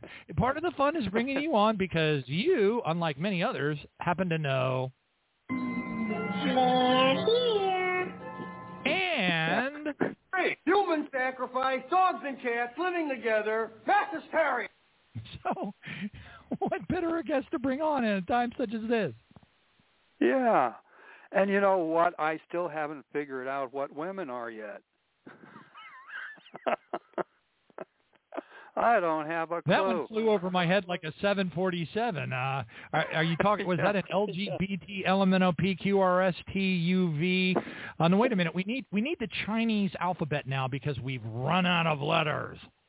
That's right. I identify with a cat. Meow, meow. And please put a litter box in the high school, bathroom right next to where the, Islamic whatevers are. Oh, man. Sure. Don't you just want to dig a hole? If I ever come out to Rapid City, we got to go touring the intercontinental ballistic missile silos that you found there in your backyard because I got to get away from this. That's right. That's right. Yeah, I got one right here in my backyard, you betcha. With cornflakes. I know. Yep. Well, anyway, I'm gonna vote. I'm gonna vote this year because there's a number of, I would call line in the sign. Line in the sign. Yeah, there's a line in that sign over there. Line in the sand issues to be voted on here in South Dakota, and as well as candidates. So I'm going to vote whether it's stolen or not. But South Dakota, from what I can determine, has I would say a pretty good handle on things. Not likely to be election be stolen in this state. It's a small state. There's just too many checks and balances and people that know people that know people. It's a little more difficult to get away with things in this state. So I'm going to vote, and I would encourage anybody listening here in the United States or whatever country you're in to vote. Make your voice, your opinion, your beliefs. Even if it is stolen, go vote anyway, because then you have done your due diligence. You've done your deed, your due diligence that is afforded you. And so if you don't vote, then don't complain about what comes next. Now, on the flip side of voting, it's like, okay, so a red wave, let's say the red wave wins, and we get a bunch of Republicans taking over the House, the Senate, various states, etc., right? Well, on the flip side of that, very pragmatically, so who cares? Okay? It ain't going to make a dime's worth of difference because the ultimate leverages of power are controlled by the global elite. It's only if God would honor that election and honor that and allow the evil to be rooted out for a season that it would work. Because for one thing, as long as the Federal Reserve System is in power, you can vote all you want, and it's not going to ultimately make a difference. They run the show, the Federal Reserve. They're not even federal. They're not a part of the government. They're a private banking consortium, cartel, okay? And they run roughshod over this nation. It wasn't meant to be that way. We have a constitution and a constitutional framework of a constitutional money supply. But, you know, the Constitution is just a piece of paper, right? Okay. That's what President Bush said. It's just a beep, beep piece of paper. So as long as the Federal Reserve, and you can probably bet, I would venture to say they will continue to jack up interest rates because Powell is not acting, that's the Federal Reserve Chairman, he's not acting on his own volition. He takes his marching orders from his higher-ups.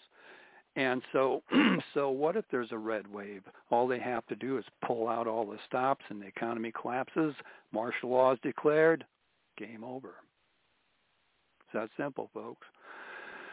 You're going to enforce a red wave when you're starving to death?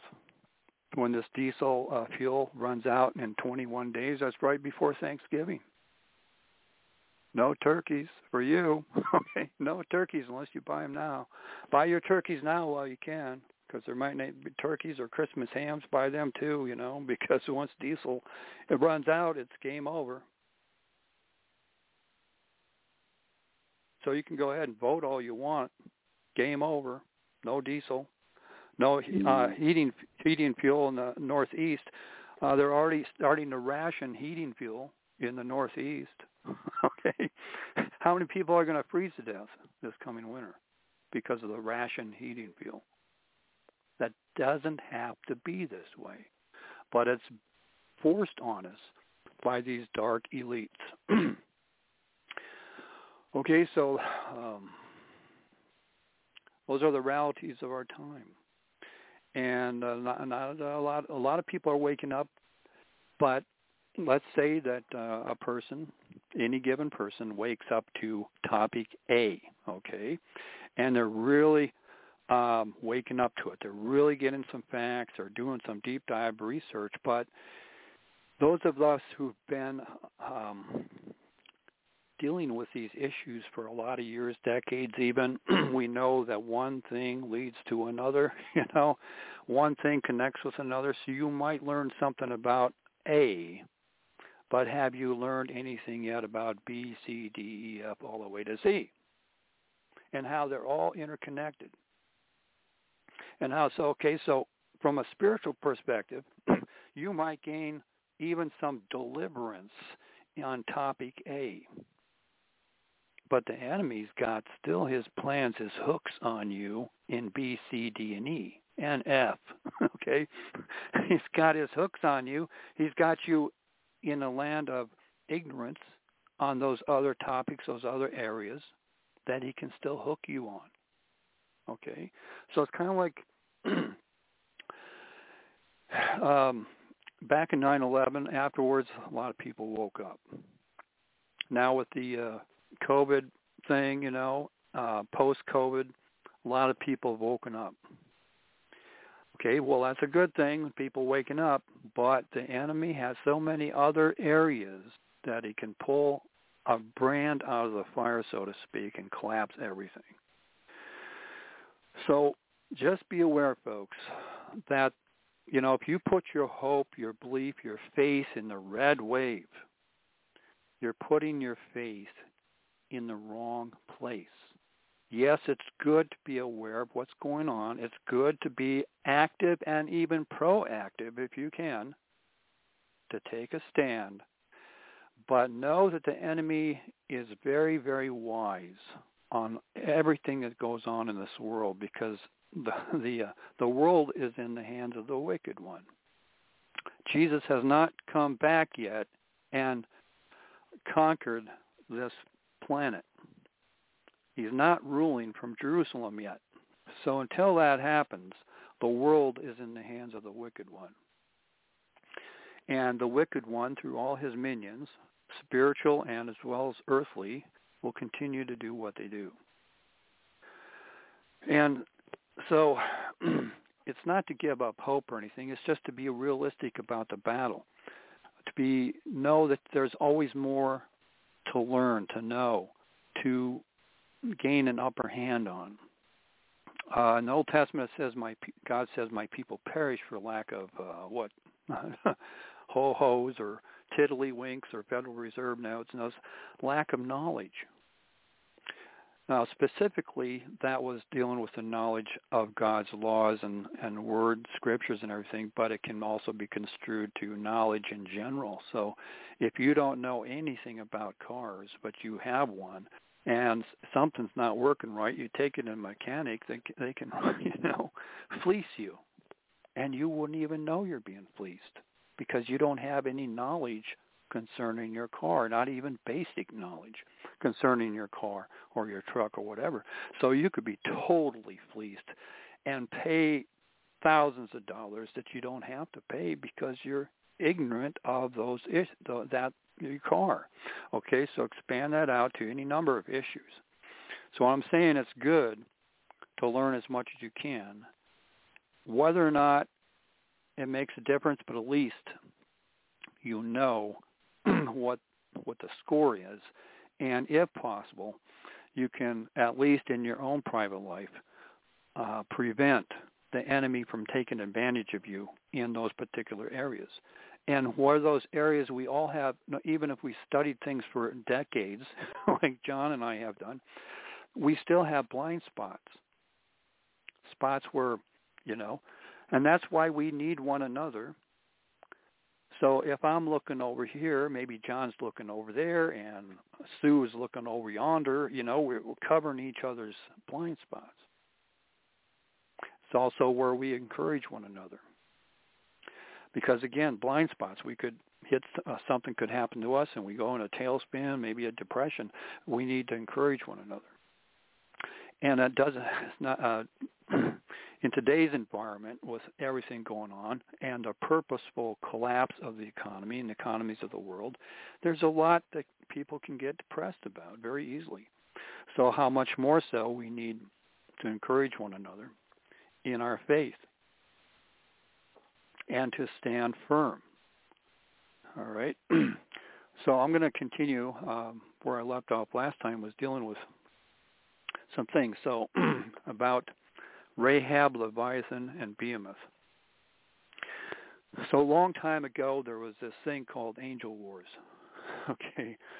And it was Lucifer was at the head of this angel wars, the Luciferian rebellion, and evolved into a full-scale angel wars. The book of Revelation says a third part of the angels fell with Lucifer, his tail swept, and threw a third part down. So whether that third part is exactly 33%, don't know for sure. As a general rule of thumb, we use the term 1/3. But whether it's exactly 1/3 or a third part, you might have the first part, I don't know, let's say 60%, the second part 30%, and the third part is 10%. If you see what I'm getting at. But generally, we go by 1/3. So we know what we're talking about. So if you want to split hairs, you can, it's a third part, or, 10%, 5%, 33.3333%, you can split hairs and get an argument. So 1/3, just for the sake of argument, so we know what we're talking about. So I like to go by 1/3 of creation. That's the angels and creation itself. The original creation became corrupted to where God had to put it into a containment system, a quarantine. And so that's basically what happened. The 8 days of creation story is in reality the 6 ages of restoration of the fallen 1/3 as per God's plan of redemption and salvation for that which became lost. On day 1, we can go from verse 2 in the Genesis story to verse 3, and verse 3 instead said that God could have declared the great white throne judgment right then and right there. So all this potentially millions and billions of years, potentially, if you go by what the scientists believe, could have been totally skipped over, and go from verse 2 right to the basically to the end of the book of Revelation, to the great white throne judgment. But God didn't do that, did he? Instead, he embarked on a bold plan of redemption and salvation. But before that, he had to restore that which became corrupted, restore it back into a workable, working order, not a perfect order.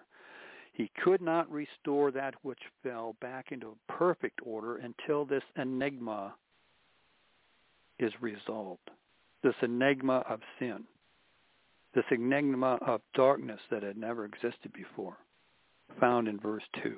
And darkness was upon the face of the deep. The deep translates into the abyss. The abyss had never happened before. So what brought about the abyss? And if you go back to the beginning of verse 2, and the earth, the proper interpretation is, had become without form and void of life. So that implies that the earth, prior to this, whatever happened, did have form and was teeming with life, even advanced life. And upon deep, in-depth analysis of Scripture, you'll find various verses.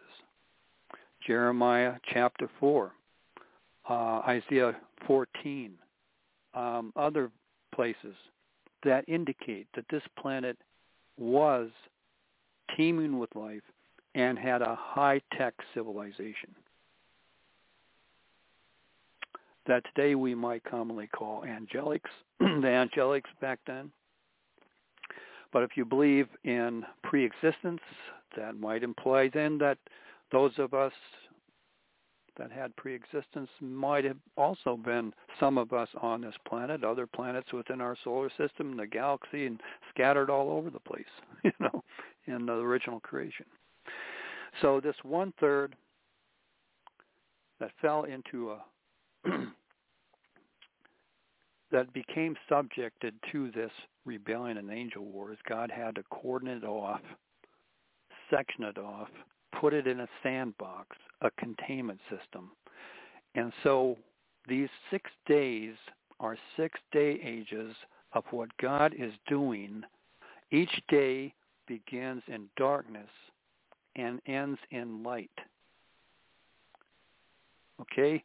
Each day begins in the darkness that originates from the darkness in verse 2. If you understand just that much, you'll gain a whole new insight on the creation story, that each day that begins in darkness, that darkness has its origins in verse 2. And darkness was upon the face of the deep. And God is doing something in each age to bring about his restoration. He's tackling issues that stem from that darkness, that stem from the angel wars, issues that stem from Lucifer's rebellion. He's dealing with various issues within each age.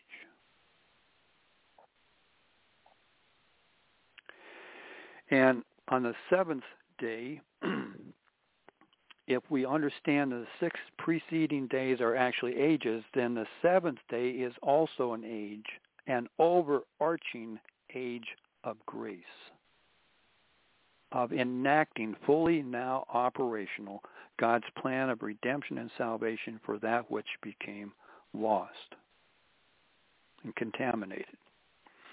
All right, so this overarching day of age of grace is now finally culminating towards the end of that age.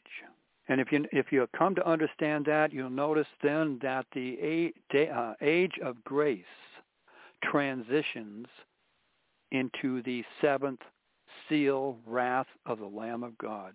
So we go from grace to wrath.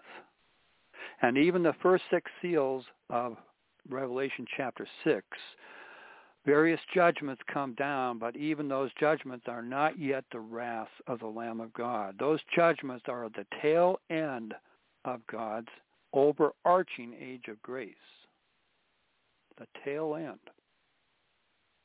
Now, when Jesus came into a flesh body here and lived, and then was crucified, dead, buried, and rose again.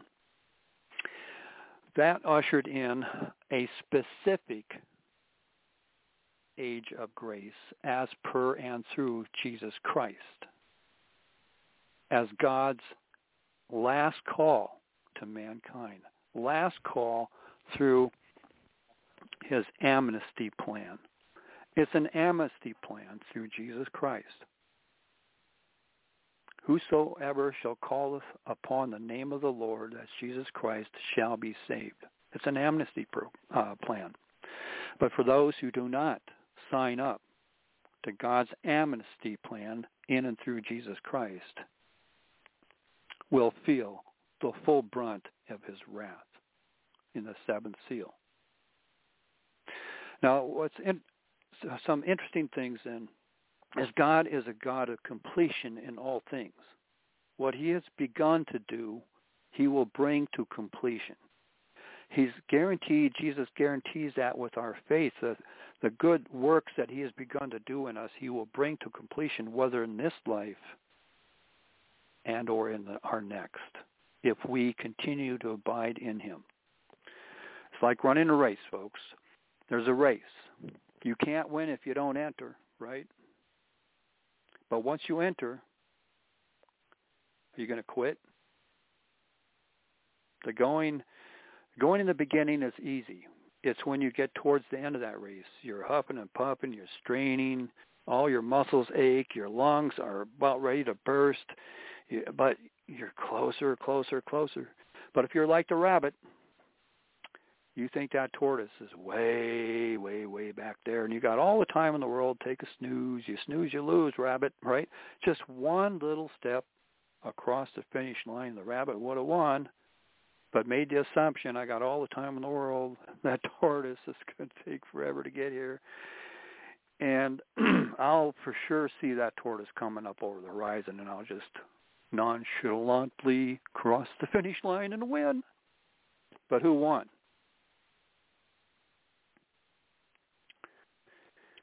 So we can be like that rabbit and make the assumption, I can just sleep, take some time off, go on a vacation, build up my 401k, blah, blah, blah.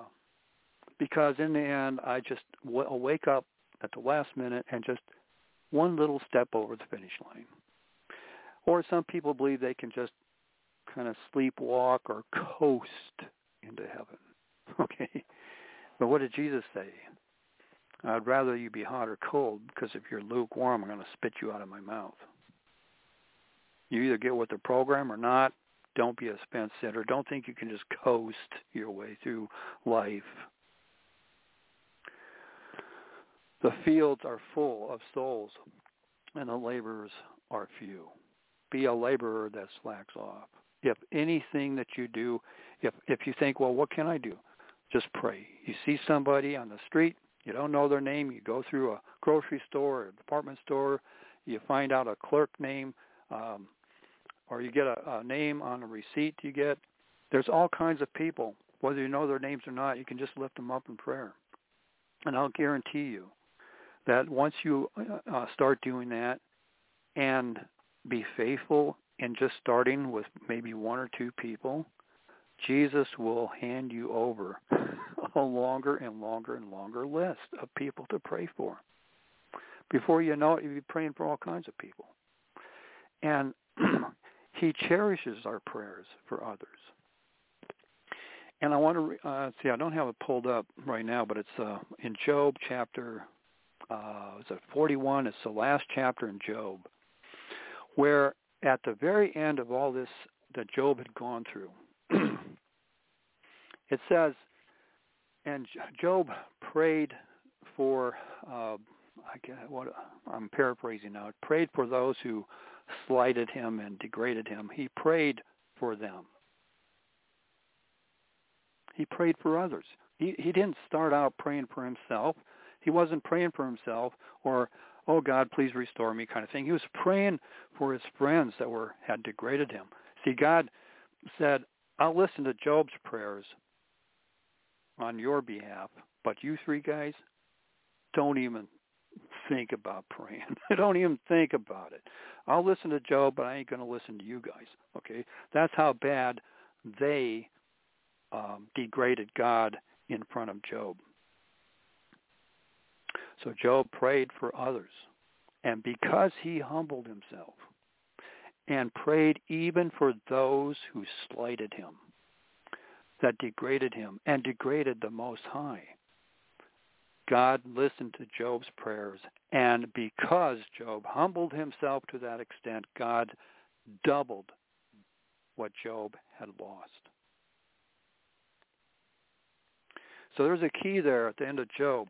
When we go through a Job-like experience and we pray, even pray for those who have hurt us, that God, that's like one of the ultimate humility prayers is when you pray for people that have hurt you and hurt you bad. And you do from a humble and contrite heart, and God will restore you. That's a powerful understanding at the end of Job there. But God is a God of completion of all things. What he has begun in you and me, if we stay faithful, if we continue in the race and cross that finish line. Even Jesus said, he who endureth to the end shall be saved.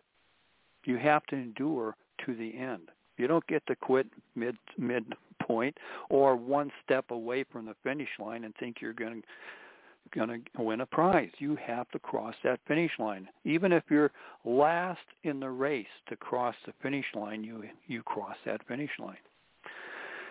Okay, so Apostle Paul writes more than one occasion in his letters of enduring the race. You got to cross the finish line. So our God is a God of completion in all things. So what he has begun, dealt with issues of things that happened eons ago, he's going to bring them back into the front burner, so to speak, that we read about in the book of Revelation. Now, last time I talked about Rahab, so I want to just kind of quickly go through some Rahab scriptures here. I'll pull them up. So Isaiah 51, we're dealing with Rahab. Now, Rahab, Leviathan, Behemoth. On the surface, there's a surface understanding, a traditional understanding, and then it doesn't go any further. There's no further tie-ins under the traditional model to the book of Revelation. But this is something the Lord showed me some years ago of what the tie-in is. And so because there's not an understanding of this tie-in to the book of Revelation, that God is going to deal with some issues and some beings during the time period of Revelation that have been put on hold for a long stretch of time that happened way back during the angel wars. So here's Isaiah 51, 9 through 11. Awake, awake, put on strength, O arm of the Lord. Awake as in days of old, the generations of long ago.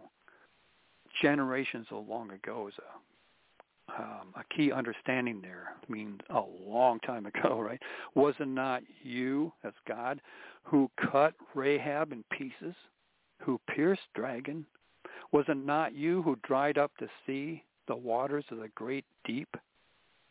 The waters of the great deep ties in directly with Genesis chapter 1, verse 2. And darkness was upon the face of the great deep. Okay? Who made the depths of the sea a way for the redeemed to pass over. Other scriptures, like in Isaiah chapter 14 and Jeremiah chapter 4, imply that the enemy took prisoners, POWs. And God has made a way through the depths of this abyss for the redeemed to pass over, to get out of that abyss. And the ransomed of the Lord shall return and come to Zion with singing. Everlasting joy shall be upon their heads. They shall obtain gladness and joy, and sorrow and sighing shall flee away. So some key elements right there dealing with Rahab. Now, Rahab, Leviathan, Behemoth is what my opinion is they were first-tier created beings. Lucifer was the first created beings of all created beings. Perhaps next in line was Rahab, and then Leviathan, then Behemoth. Okay? Subsequent to Lucifer, yet with primal power, first-tier created beings with primal power of the Godhead. That means if you're a lower rank, subsequent created being to these beings, there's no way you could go up against them and defeat them. And we'll read that a little later in dealing with Leviathan and Behemoth. There's no way. God's the one who created these beings first tier with primal energies, primal powers that only God himself could engage them and defeat them. And in this case with Rahab, cut it to pieces. This dragon dash serpent, God cut Rahab to pieces. Okay. We go over to Job 26. Some very interesting stuff here from 5 to 13. Okay, the dead tremble under the waters and their inhabitants. Now, we're just talking about earth waters, like the oceans, Pacific, Atlantic, etc., and the Great Lakes or Baltic Sea or something, Are we talking about those kind of waters? Maybe. Or maybe there's a higher multidimensional meaning to that waters. That during the angel wars, there was a lot of death and destruction within this fallen one-third. Planets were destroyed, which is evidence even in our own solar system. There used to be a planet between Mars and Jupiter called Maldek, and it was a fairly big planet. It's bigger than Mars, bigger than Earth, maybe 5 times bigger than the Earth. It was a sizable planet, and it was blown. It became our current asteroid belt. But a planet that big, I bet you that if the scientists, can put all the trajectories, the orbits of all those individual asteroids on the supercomputers of today and backtrack. In fact, already several decades ago, I got an article somewhere in my world that I saved, that already with the computers they had back then, they were putting these orbits on the computer and backtracking them, and lo and behold, they assembled into a planet. Okay. But is the entire planet in the debris of this asteroid belt? Or are there missing pieces of the planet? Okay, I bet there's missing pieces of the planet. Where did those missing pieces go? If Maldek was blown, it was blown in a 360-degree fashion. It just blew, okay? And even multidimensional, that some parts of it went into alternative dimensions, parallel dimensions or universes that will eventually backtrack to the book of Revelation, and I'll show you in a minute.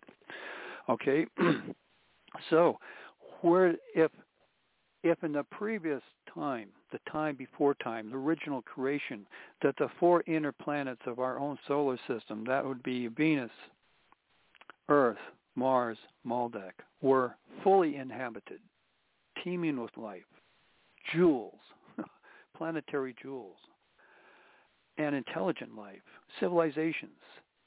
Imagine when we watched Star Wars, the first Star Wars released in 1977, when Alderaan was blown by the Death Star, I knew exactly what it was talking about.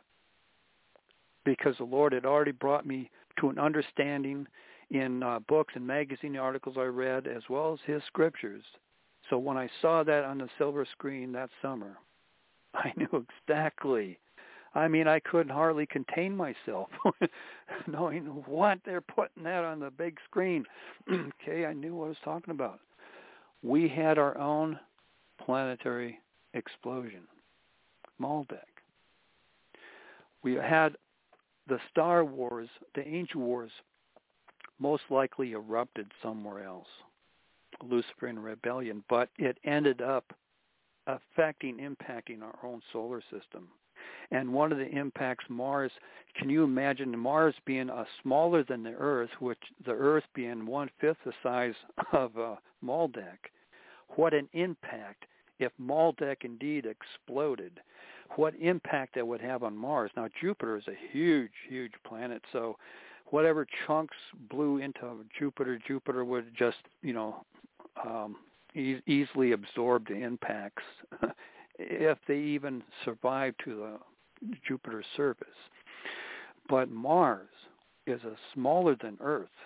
Mars would have been destroyed, pummeled, its atmosphere ripped away, big chunks of Maldek crashing down and killing Martians. I'm not talking about little green men or anything like that. I'm talking very intelligent, high-tech civilization that today we might call them angelic, some kind of angelic civilization.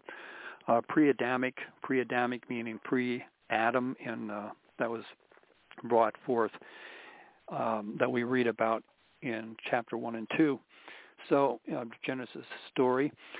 So, whatever life was on Mars is blown, and Mars rendered inhabitable, unless they had known beforehand things were going to go down, and they buried deep into the bowels of Mars. And just like Earth, we read about what happened to Earth. Verse 2, and the earth had become without form and void of life. And we branch over to Jeremiah chapter 4, verse 22 or thereabouts, is using the same bohu and tohu words, Hebrew words, to describe the utter devastation of this planet, and goes into further detail in the few verses underneath that. And then if you read the verses above that, even though it's talking about Israel and her enemies, there's a lot of scriptures that when you read them, if you understand the overlay of the angel wars, there's a lot of things in that backtrack, that back reflect to the former time during the angel wars. Even the Exodus story of Moses leading the Israelites out of Egypt and going through the wilderness before they reached the promised land. That's a huge bingo right there of what happened long, long ago before that Exodus happened. Okay, verse 6, Sheol is naked before God, and Abaddon has no covering. God sees everything, even in these things, Sheol and Abaddon. Who of us can see into these areas? But God sees everywhere. He stretches out the north over the void. There was a void that happened. Could this have been the abyss? And he covered over the abyss and hangs the earth on nothing. Verse 8, he binds up the waters in his thick clouds, and the cloud is not split open under them. Again, the waters. We typically, clouds, water, we think, in our myopic earthly view, we think, well, that's got to be talking about, what we see and witness on this planet. Water, thick clouds, okay. It sounds like very earthly, doesn't it? But let's look over here on Revelation chapter 17. I would submit to you folks that if you study enough, long enough, that the Bible will answer the Bible. Scripture will answer Scripture. Somewhere in the Scriptures is an answer to that enigma. If we just study long enough and hard enough and seek Jesus' revelation of his word. Chapter 17, Revelation, verse 15, then he said to me, this is an angel talking to John the Revelator, the waters which you saw, where the harlot sits, the waters are peoples, multitudes, nations, and tongues. There's a definition of waters. In this case, waters is not defined as what we think of the physical water. Water, ice, snow, vapor, that kind of stuff. No, this is a different type of waters. On a higher level of looking at waters, peoples, multitudes, nations, and tongues. And we can stretch this out in understanding of the angel wars of even planets, planetary civilizations. Okay, so when we come read this, okay, he binds up the waters, the peoples, the tongues, the nations, the planets in thick clouds. Thick clouds is a form of containment, containing these waters. And the cloud, this containment, is not split open under them. He covers the face of the full moon and spreads over it his cloud. Verse 10, he has inscribed a circle on the face of the waters. At the boundary, here's the clincher, between light and darkness. And darkness was upon the face of the deep. But beyond that face of the deep was still God's light. And so there was a boundary. God instituted a boundary on day one when he said, let there be light. And God separated the light from the darkness. God made a distinction. He made a judgment call. When it says God separated, God is making a judgment. That's not an act of creation. It's an act of judgment. Dealing with the darkness in verse 2. And darkness was upon the face of the deep. And now we have an interesting thing here. He has inscribed a circle. That's the containment system. That's the DMZ between North and South Korea. That's the Iron Curtain. The Iron Curtain countries after World War II, between the East and the West. East under communism, the West under democracies. A circle. A line in the sand.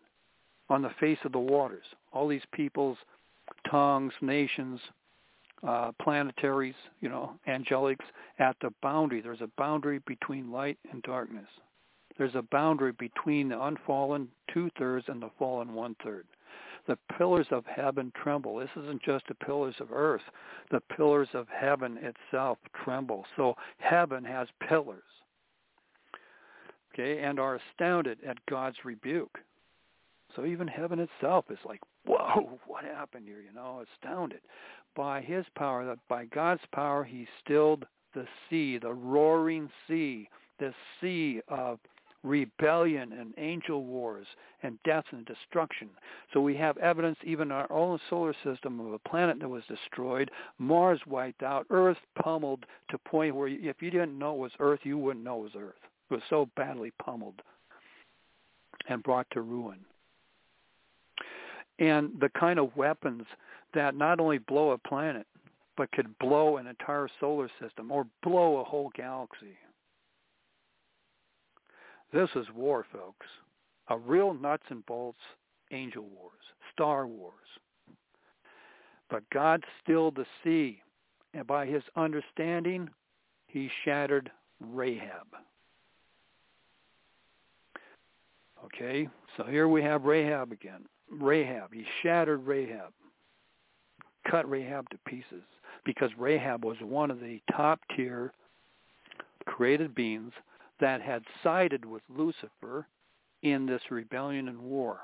And God is directly confronting Rahab and cuts it to pieces and shatters Rahab. Verse 13, by his wind, the heavens were made fair. The wind, the breath of his mouth. He commands and it becomes so. The heavens were made fair. He stilled them. His hand pierced a fleeing serpent. So now we have another reference to Rahab. His hand pierced the fleeing serpents. Rahab is described as a fleeing serpent, not as a planet. Some people today believe that Rahab was this fifth planet. But the scripture says here that Rahab was a fleeing serpent. So Rahab, Leviathan, I would submit even Behemoth, were the serpent dragon or dragon serpent classification. Top tier ranking, right directly under Lucifer, or somewhat parallel but just directly underneath him, because Lucifer was the first created being of all created beings. So God shattered, pierced the fleeing serpent, and then shattered Rahab. Behold, these are but the outskirts of his ways, and how small a whisper do we hear of him. But the thunder of his power, who can understand? So right here in this stretch from 5 through 13, we have a record of the angel wars and of one of the top created beings. As a fleeing serpent, God shattered and pierced and cut to pieces. Okay? And over here we have Psalm 8. Let's see. Psalm 89. O Lord, God of hosts, who is mighty as you are, O Lord, with your faithfulness all around you. You rule the raging of the sea. When its waves rise, you still them. This isn't talking about a raging ocean or sea like the Caspian Sea on this planet. This is talking about the angel wars, the raging of the sea composed of many waters, and waters composed of many peoples and tongues and nations and etc., right? The raging of the sea, this rebellion, this war within the fallen one-third, and God stills them. And then another reference to Rahab.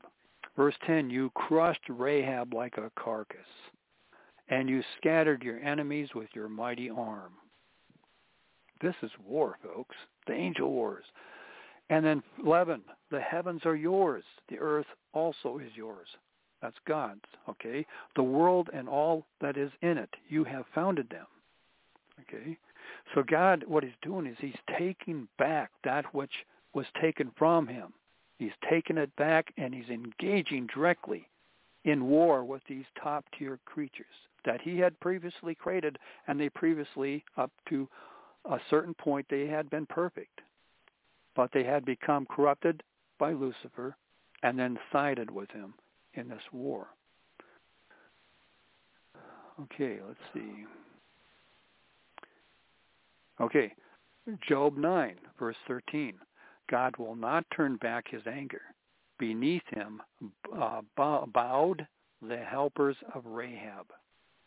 So Rahab had some helpers, okay? So picture Rahab as a top-tiered created being, like a top 5-star general in Lucifer's armies, as well as Leviathan and Behemoth. 3 5-star generals.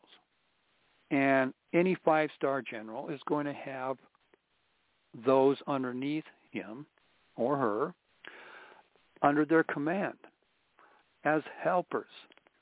And so what God had done to Rahab just scared them to pieces, to the point where they bowed down. It's like they cowered in fear before the Most High God in what they saw him doing to Rahab. What would he do to them? They were cowering in fear. So right there, just in concerning Rahab, we have a very, angel war thing going on here. Okay, turning over to Leviathan, Isaiah chapter 27. Verse 1, in that day the Lord with his hard and great and strong sword, so God's got a sword that he wields, will punish Leviathan, the fleeing serpent.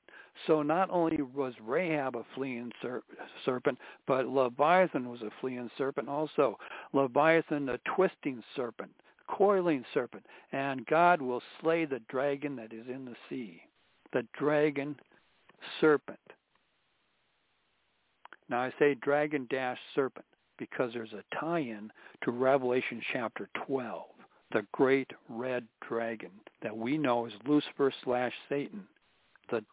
Okay, so dragon-serpent then is subordinate, directly subordinate to Lucifer himself. These are the 3 5-star generals under his command. So God is now engaging Leviathan, but Leviathan gets away. Okay, so fleeing. We have Rahab fleeing, we have Leviathan fleeing. Now, does that sound like a planet to anybody? Does a dragon sound like a planet? Does a planet sound like a dragon or a serpent? Okay, anybody? No, it doesn't. So how could we resolve this issue that some people believe that the 5th planet that was blown in our solar system was Rahab, the planet Rahab? Well, there is an explanation. Okay, so these beings, Rahab, Leviathan, Behemoth, picture sometimes generals, because they're so important to the overall war effort, 5-star generals, whatever, 1-star generals, they get out of harm's way so they can live another day to fight and coordinate the war effort, right? But they have the grunts on the front lines, taking the battle, taking the injuries, getting destroyed, so the generals can live on to continue the war effort, the planning, the coordination, etc. So these guys are fleeing the scene of the crime. God's forces are closing in on them, and they are fleeing. They're getting out of harm's way. They're trying to get out of our solar system, our galaxy, the Milky Way galaxy. And if you know about our solar system, it's on the outer fringes of the Milky Way. It was a nice spaceport solar system, because beyond our solar system, you enter into the expanse, where there supposedly is nothing.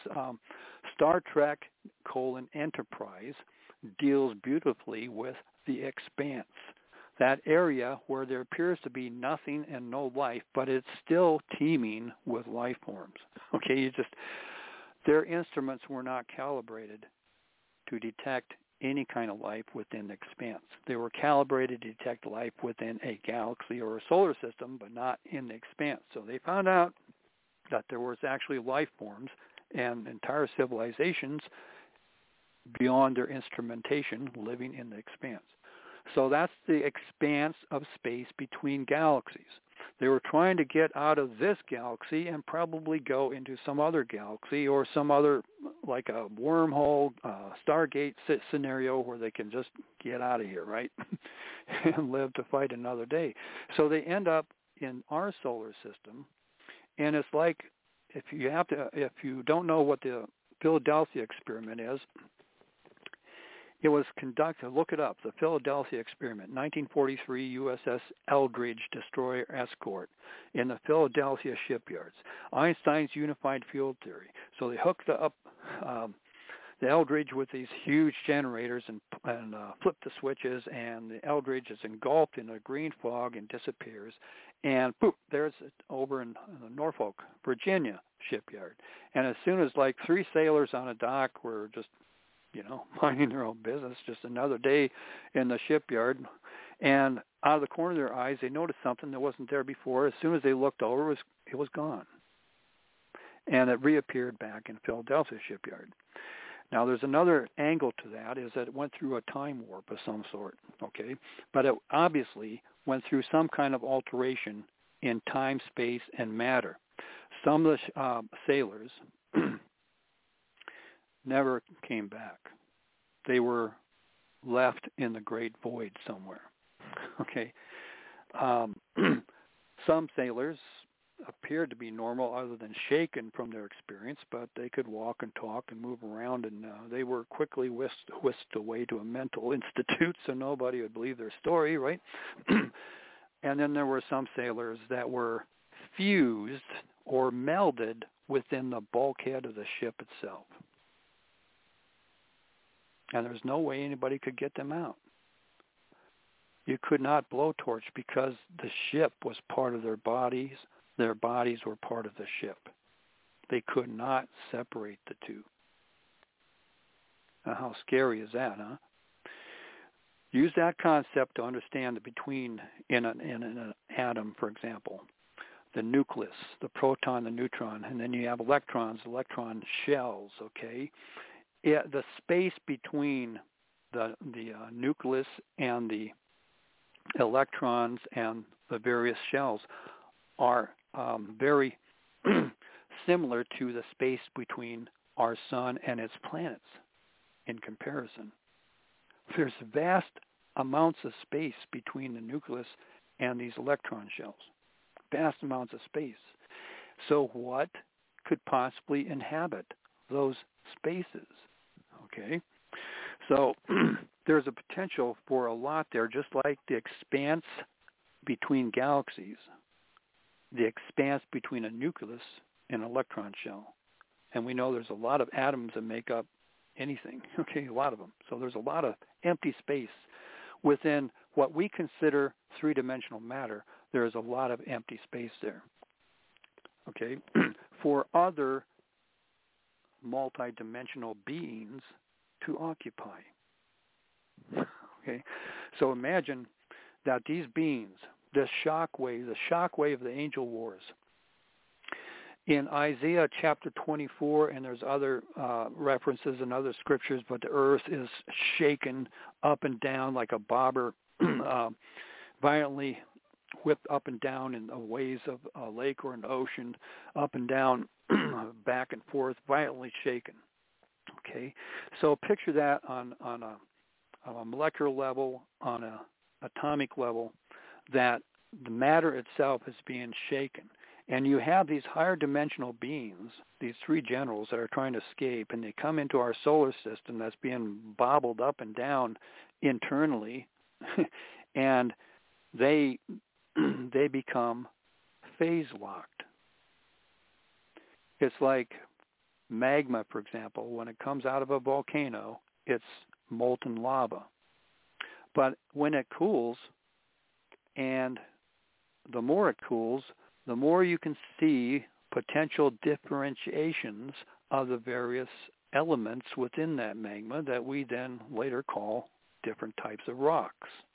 Okay, so when this bobber effect, this vast shaking of these planets and stuff, and starts to settle down, they become phase locked within them. So that's one way I see to reconcile how you could call this fifth planet Rahab. A planet is not a dragon serpent, and a dragon serpent is not a planet. But if Rahab became phase locked within Maldek, and then Maldek later gets blown, then Rahab got blown along with it, because Rahab was phase locked. Likewise, Leviathan and Behemoth became phase locked on this planet. Now, I'm aware of the creation stories regarding Leviathan and Behemoth, that they were created on the fifth day, sixth day. So Leviathan being a sea creature would have been the fifth day, and Behemoth being a land creature on the sixth day. I'm aware of those creation stories. But I tend to believe that the way that certain information comes together, that explanation doesn't, in my opinion, gel, doesn't play out properly. Because what we see in the book of Revelation is that these characters are allowed and or forced to come back into play.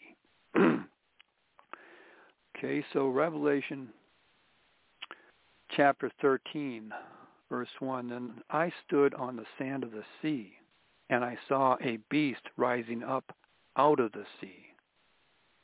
What sea beast are we talking about? Leviathan, having 7 heads and 10 horns, and on his horns 10 crowns, and on his heads a blasphemous name.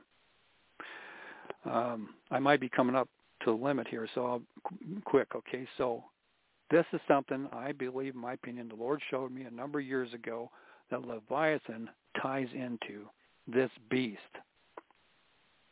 And then the beast from the earth, verse 11, "Then I saw another beast coming up out of the earth." That's Behemoth. "And he had 2 horns like a lamb and spoke like a dragon." And you can continue reading there. Okay.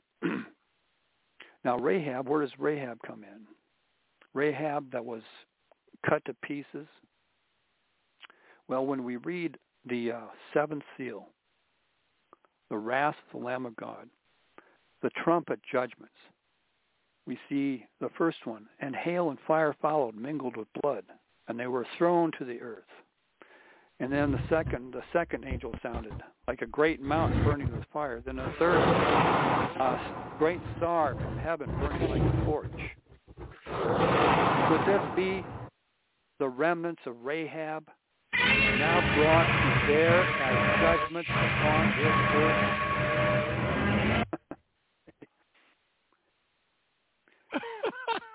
and we haven't even tied in Planet X, the Nibiru, the dark sun planetary system coming into our solar system that ties into this framework.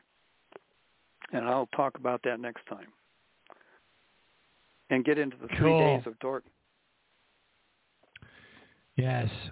Very cool, very cool. Awesome, man. Very good show. Very, very thought-provoking as always. Very deep as always. And what I really liked about tonight's analysis is the literalism associated with the beast rising out of the water like that. Because I too am a literalist, and I strongly believe that if there is any possibility whatsoever with the most vivid imagination that you might, we'll call it a sanctified imagination, that you can apply a literal interpretation to a scripture instead of a metaphorical interpretation, it's always a winner. It's an Occam's razor winner, and you may have very well nailed it, at least in the way I feel about the scriptures when I read them. When I see monsters and aliens and creepy things all over Revelation, and I'm like, that's why I'm like, yeah. You got to watch Stephen King's movie The Mist, just to get an idea of what the easygoing times are going to be like, Yeah. So I think it was absolutely a fabulous rendition of high, which probably has a high level of likelihood of being correct. Yeah.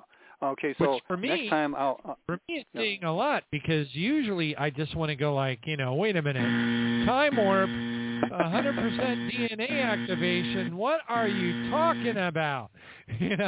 But then all of a sudden it's like, hey, you read the scriptures and you're thinking that very well could be those creatures. So very, very, very fascinating. Next time I will read, anybody wants to do their homework, Job 41 is, I think the entire chapter deals with Leviathan. So don't read it only on the physical level, but imagine Leviathan as a top-tiered created being, but phase-locked within the earth, within the seas, the waters of the earth. Job 40 deals with Behemoth, same thing. Behemoth is portrayed as like an ox or a hippopotamus, but that's the traditional understanding. What if we elevate our understanding that he was a dragon-serpent of a different physical, because God is a God of individuality. He's not a God that clones. I got it. You see? I got it. No, that makes absolute sense. You're saying that Leviathan is Hillary Clinton. I'm totally with you on this, brother. I can't wait until we get together a month from now. God bless you. Thank you all for joining us. And then today, October the 26th. And then the Yu-Gi-Oh tie-in for you. I know fans Yu-Gi-Oh out there. The Yu-Gi-Oh tie-in. Right out of the. Exactly. It does. Leviathan flops on his back, and then just like in the Alien series with Sigourney Weaver, Yu-Gi-Oh pops right out of Leviathan's stomach, and it's game over. Yep. Hallelujah. Yep. All right. Thanks, brother. Great program. We'll see you next, 30 days. Count them down. God bless you all. See you Friday night prayer vigil, hopefully. Lord willing.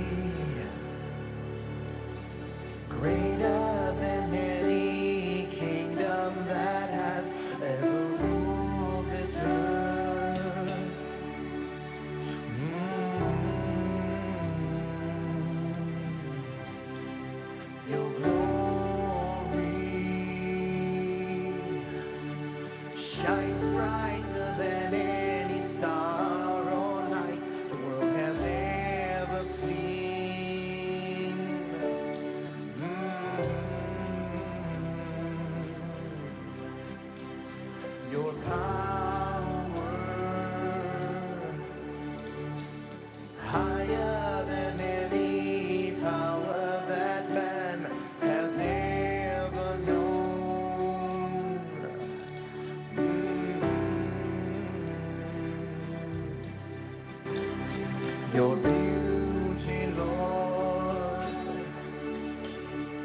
matchless, unchanging, untainted, perfect in all your ways, in all your ways. Every knee will bow, every tongue will confess you are Lord. Every knee will bow, every tongue will confess you are Lord.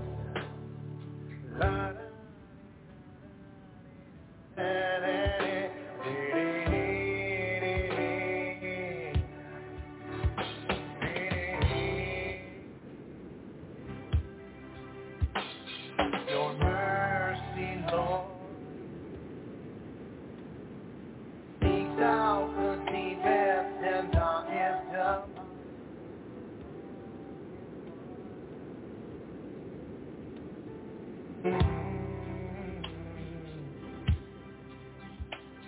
your love, oh Lord, runs deeper, longer, and wider than any sea on earth.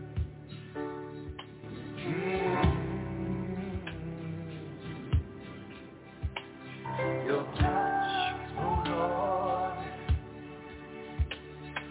so gentle, so healing, so tenderly, you caress the heart.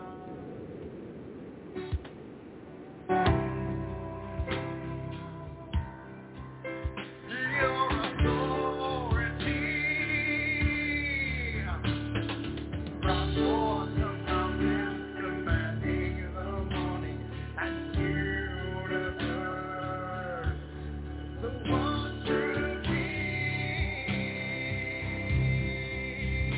Every knee will bow, every tongue will confess you are Lord. Every knee will bow, every tongue will confess you are Lord. Every knee will bow, every tongue will confess you are Lord. Every knee will bow, every tongue will confess you are Lord. Every knee will bow, every tongue will confess you are Lord. Da da de da da de da da da da.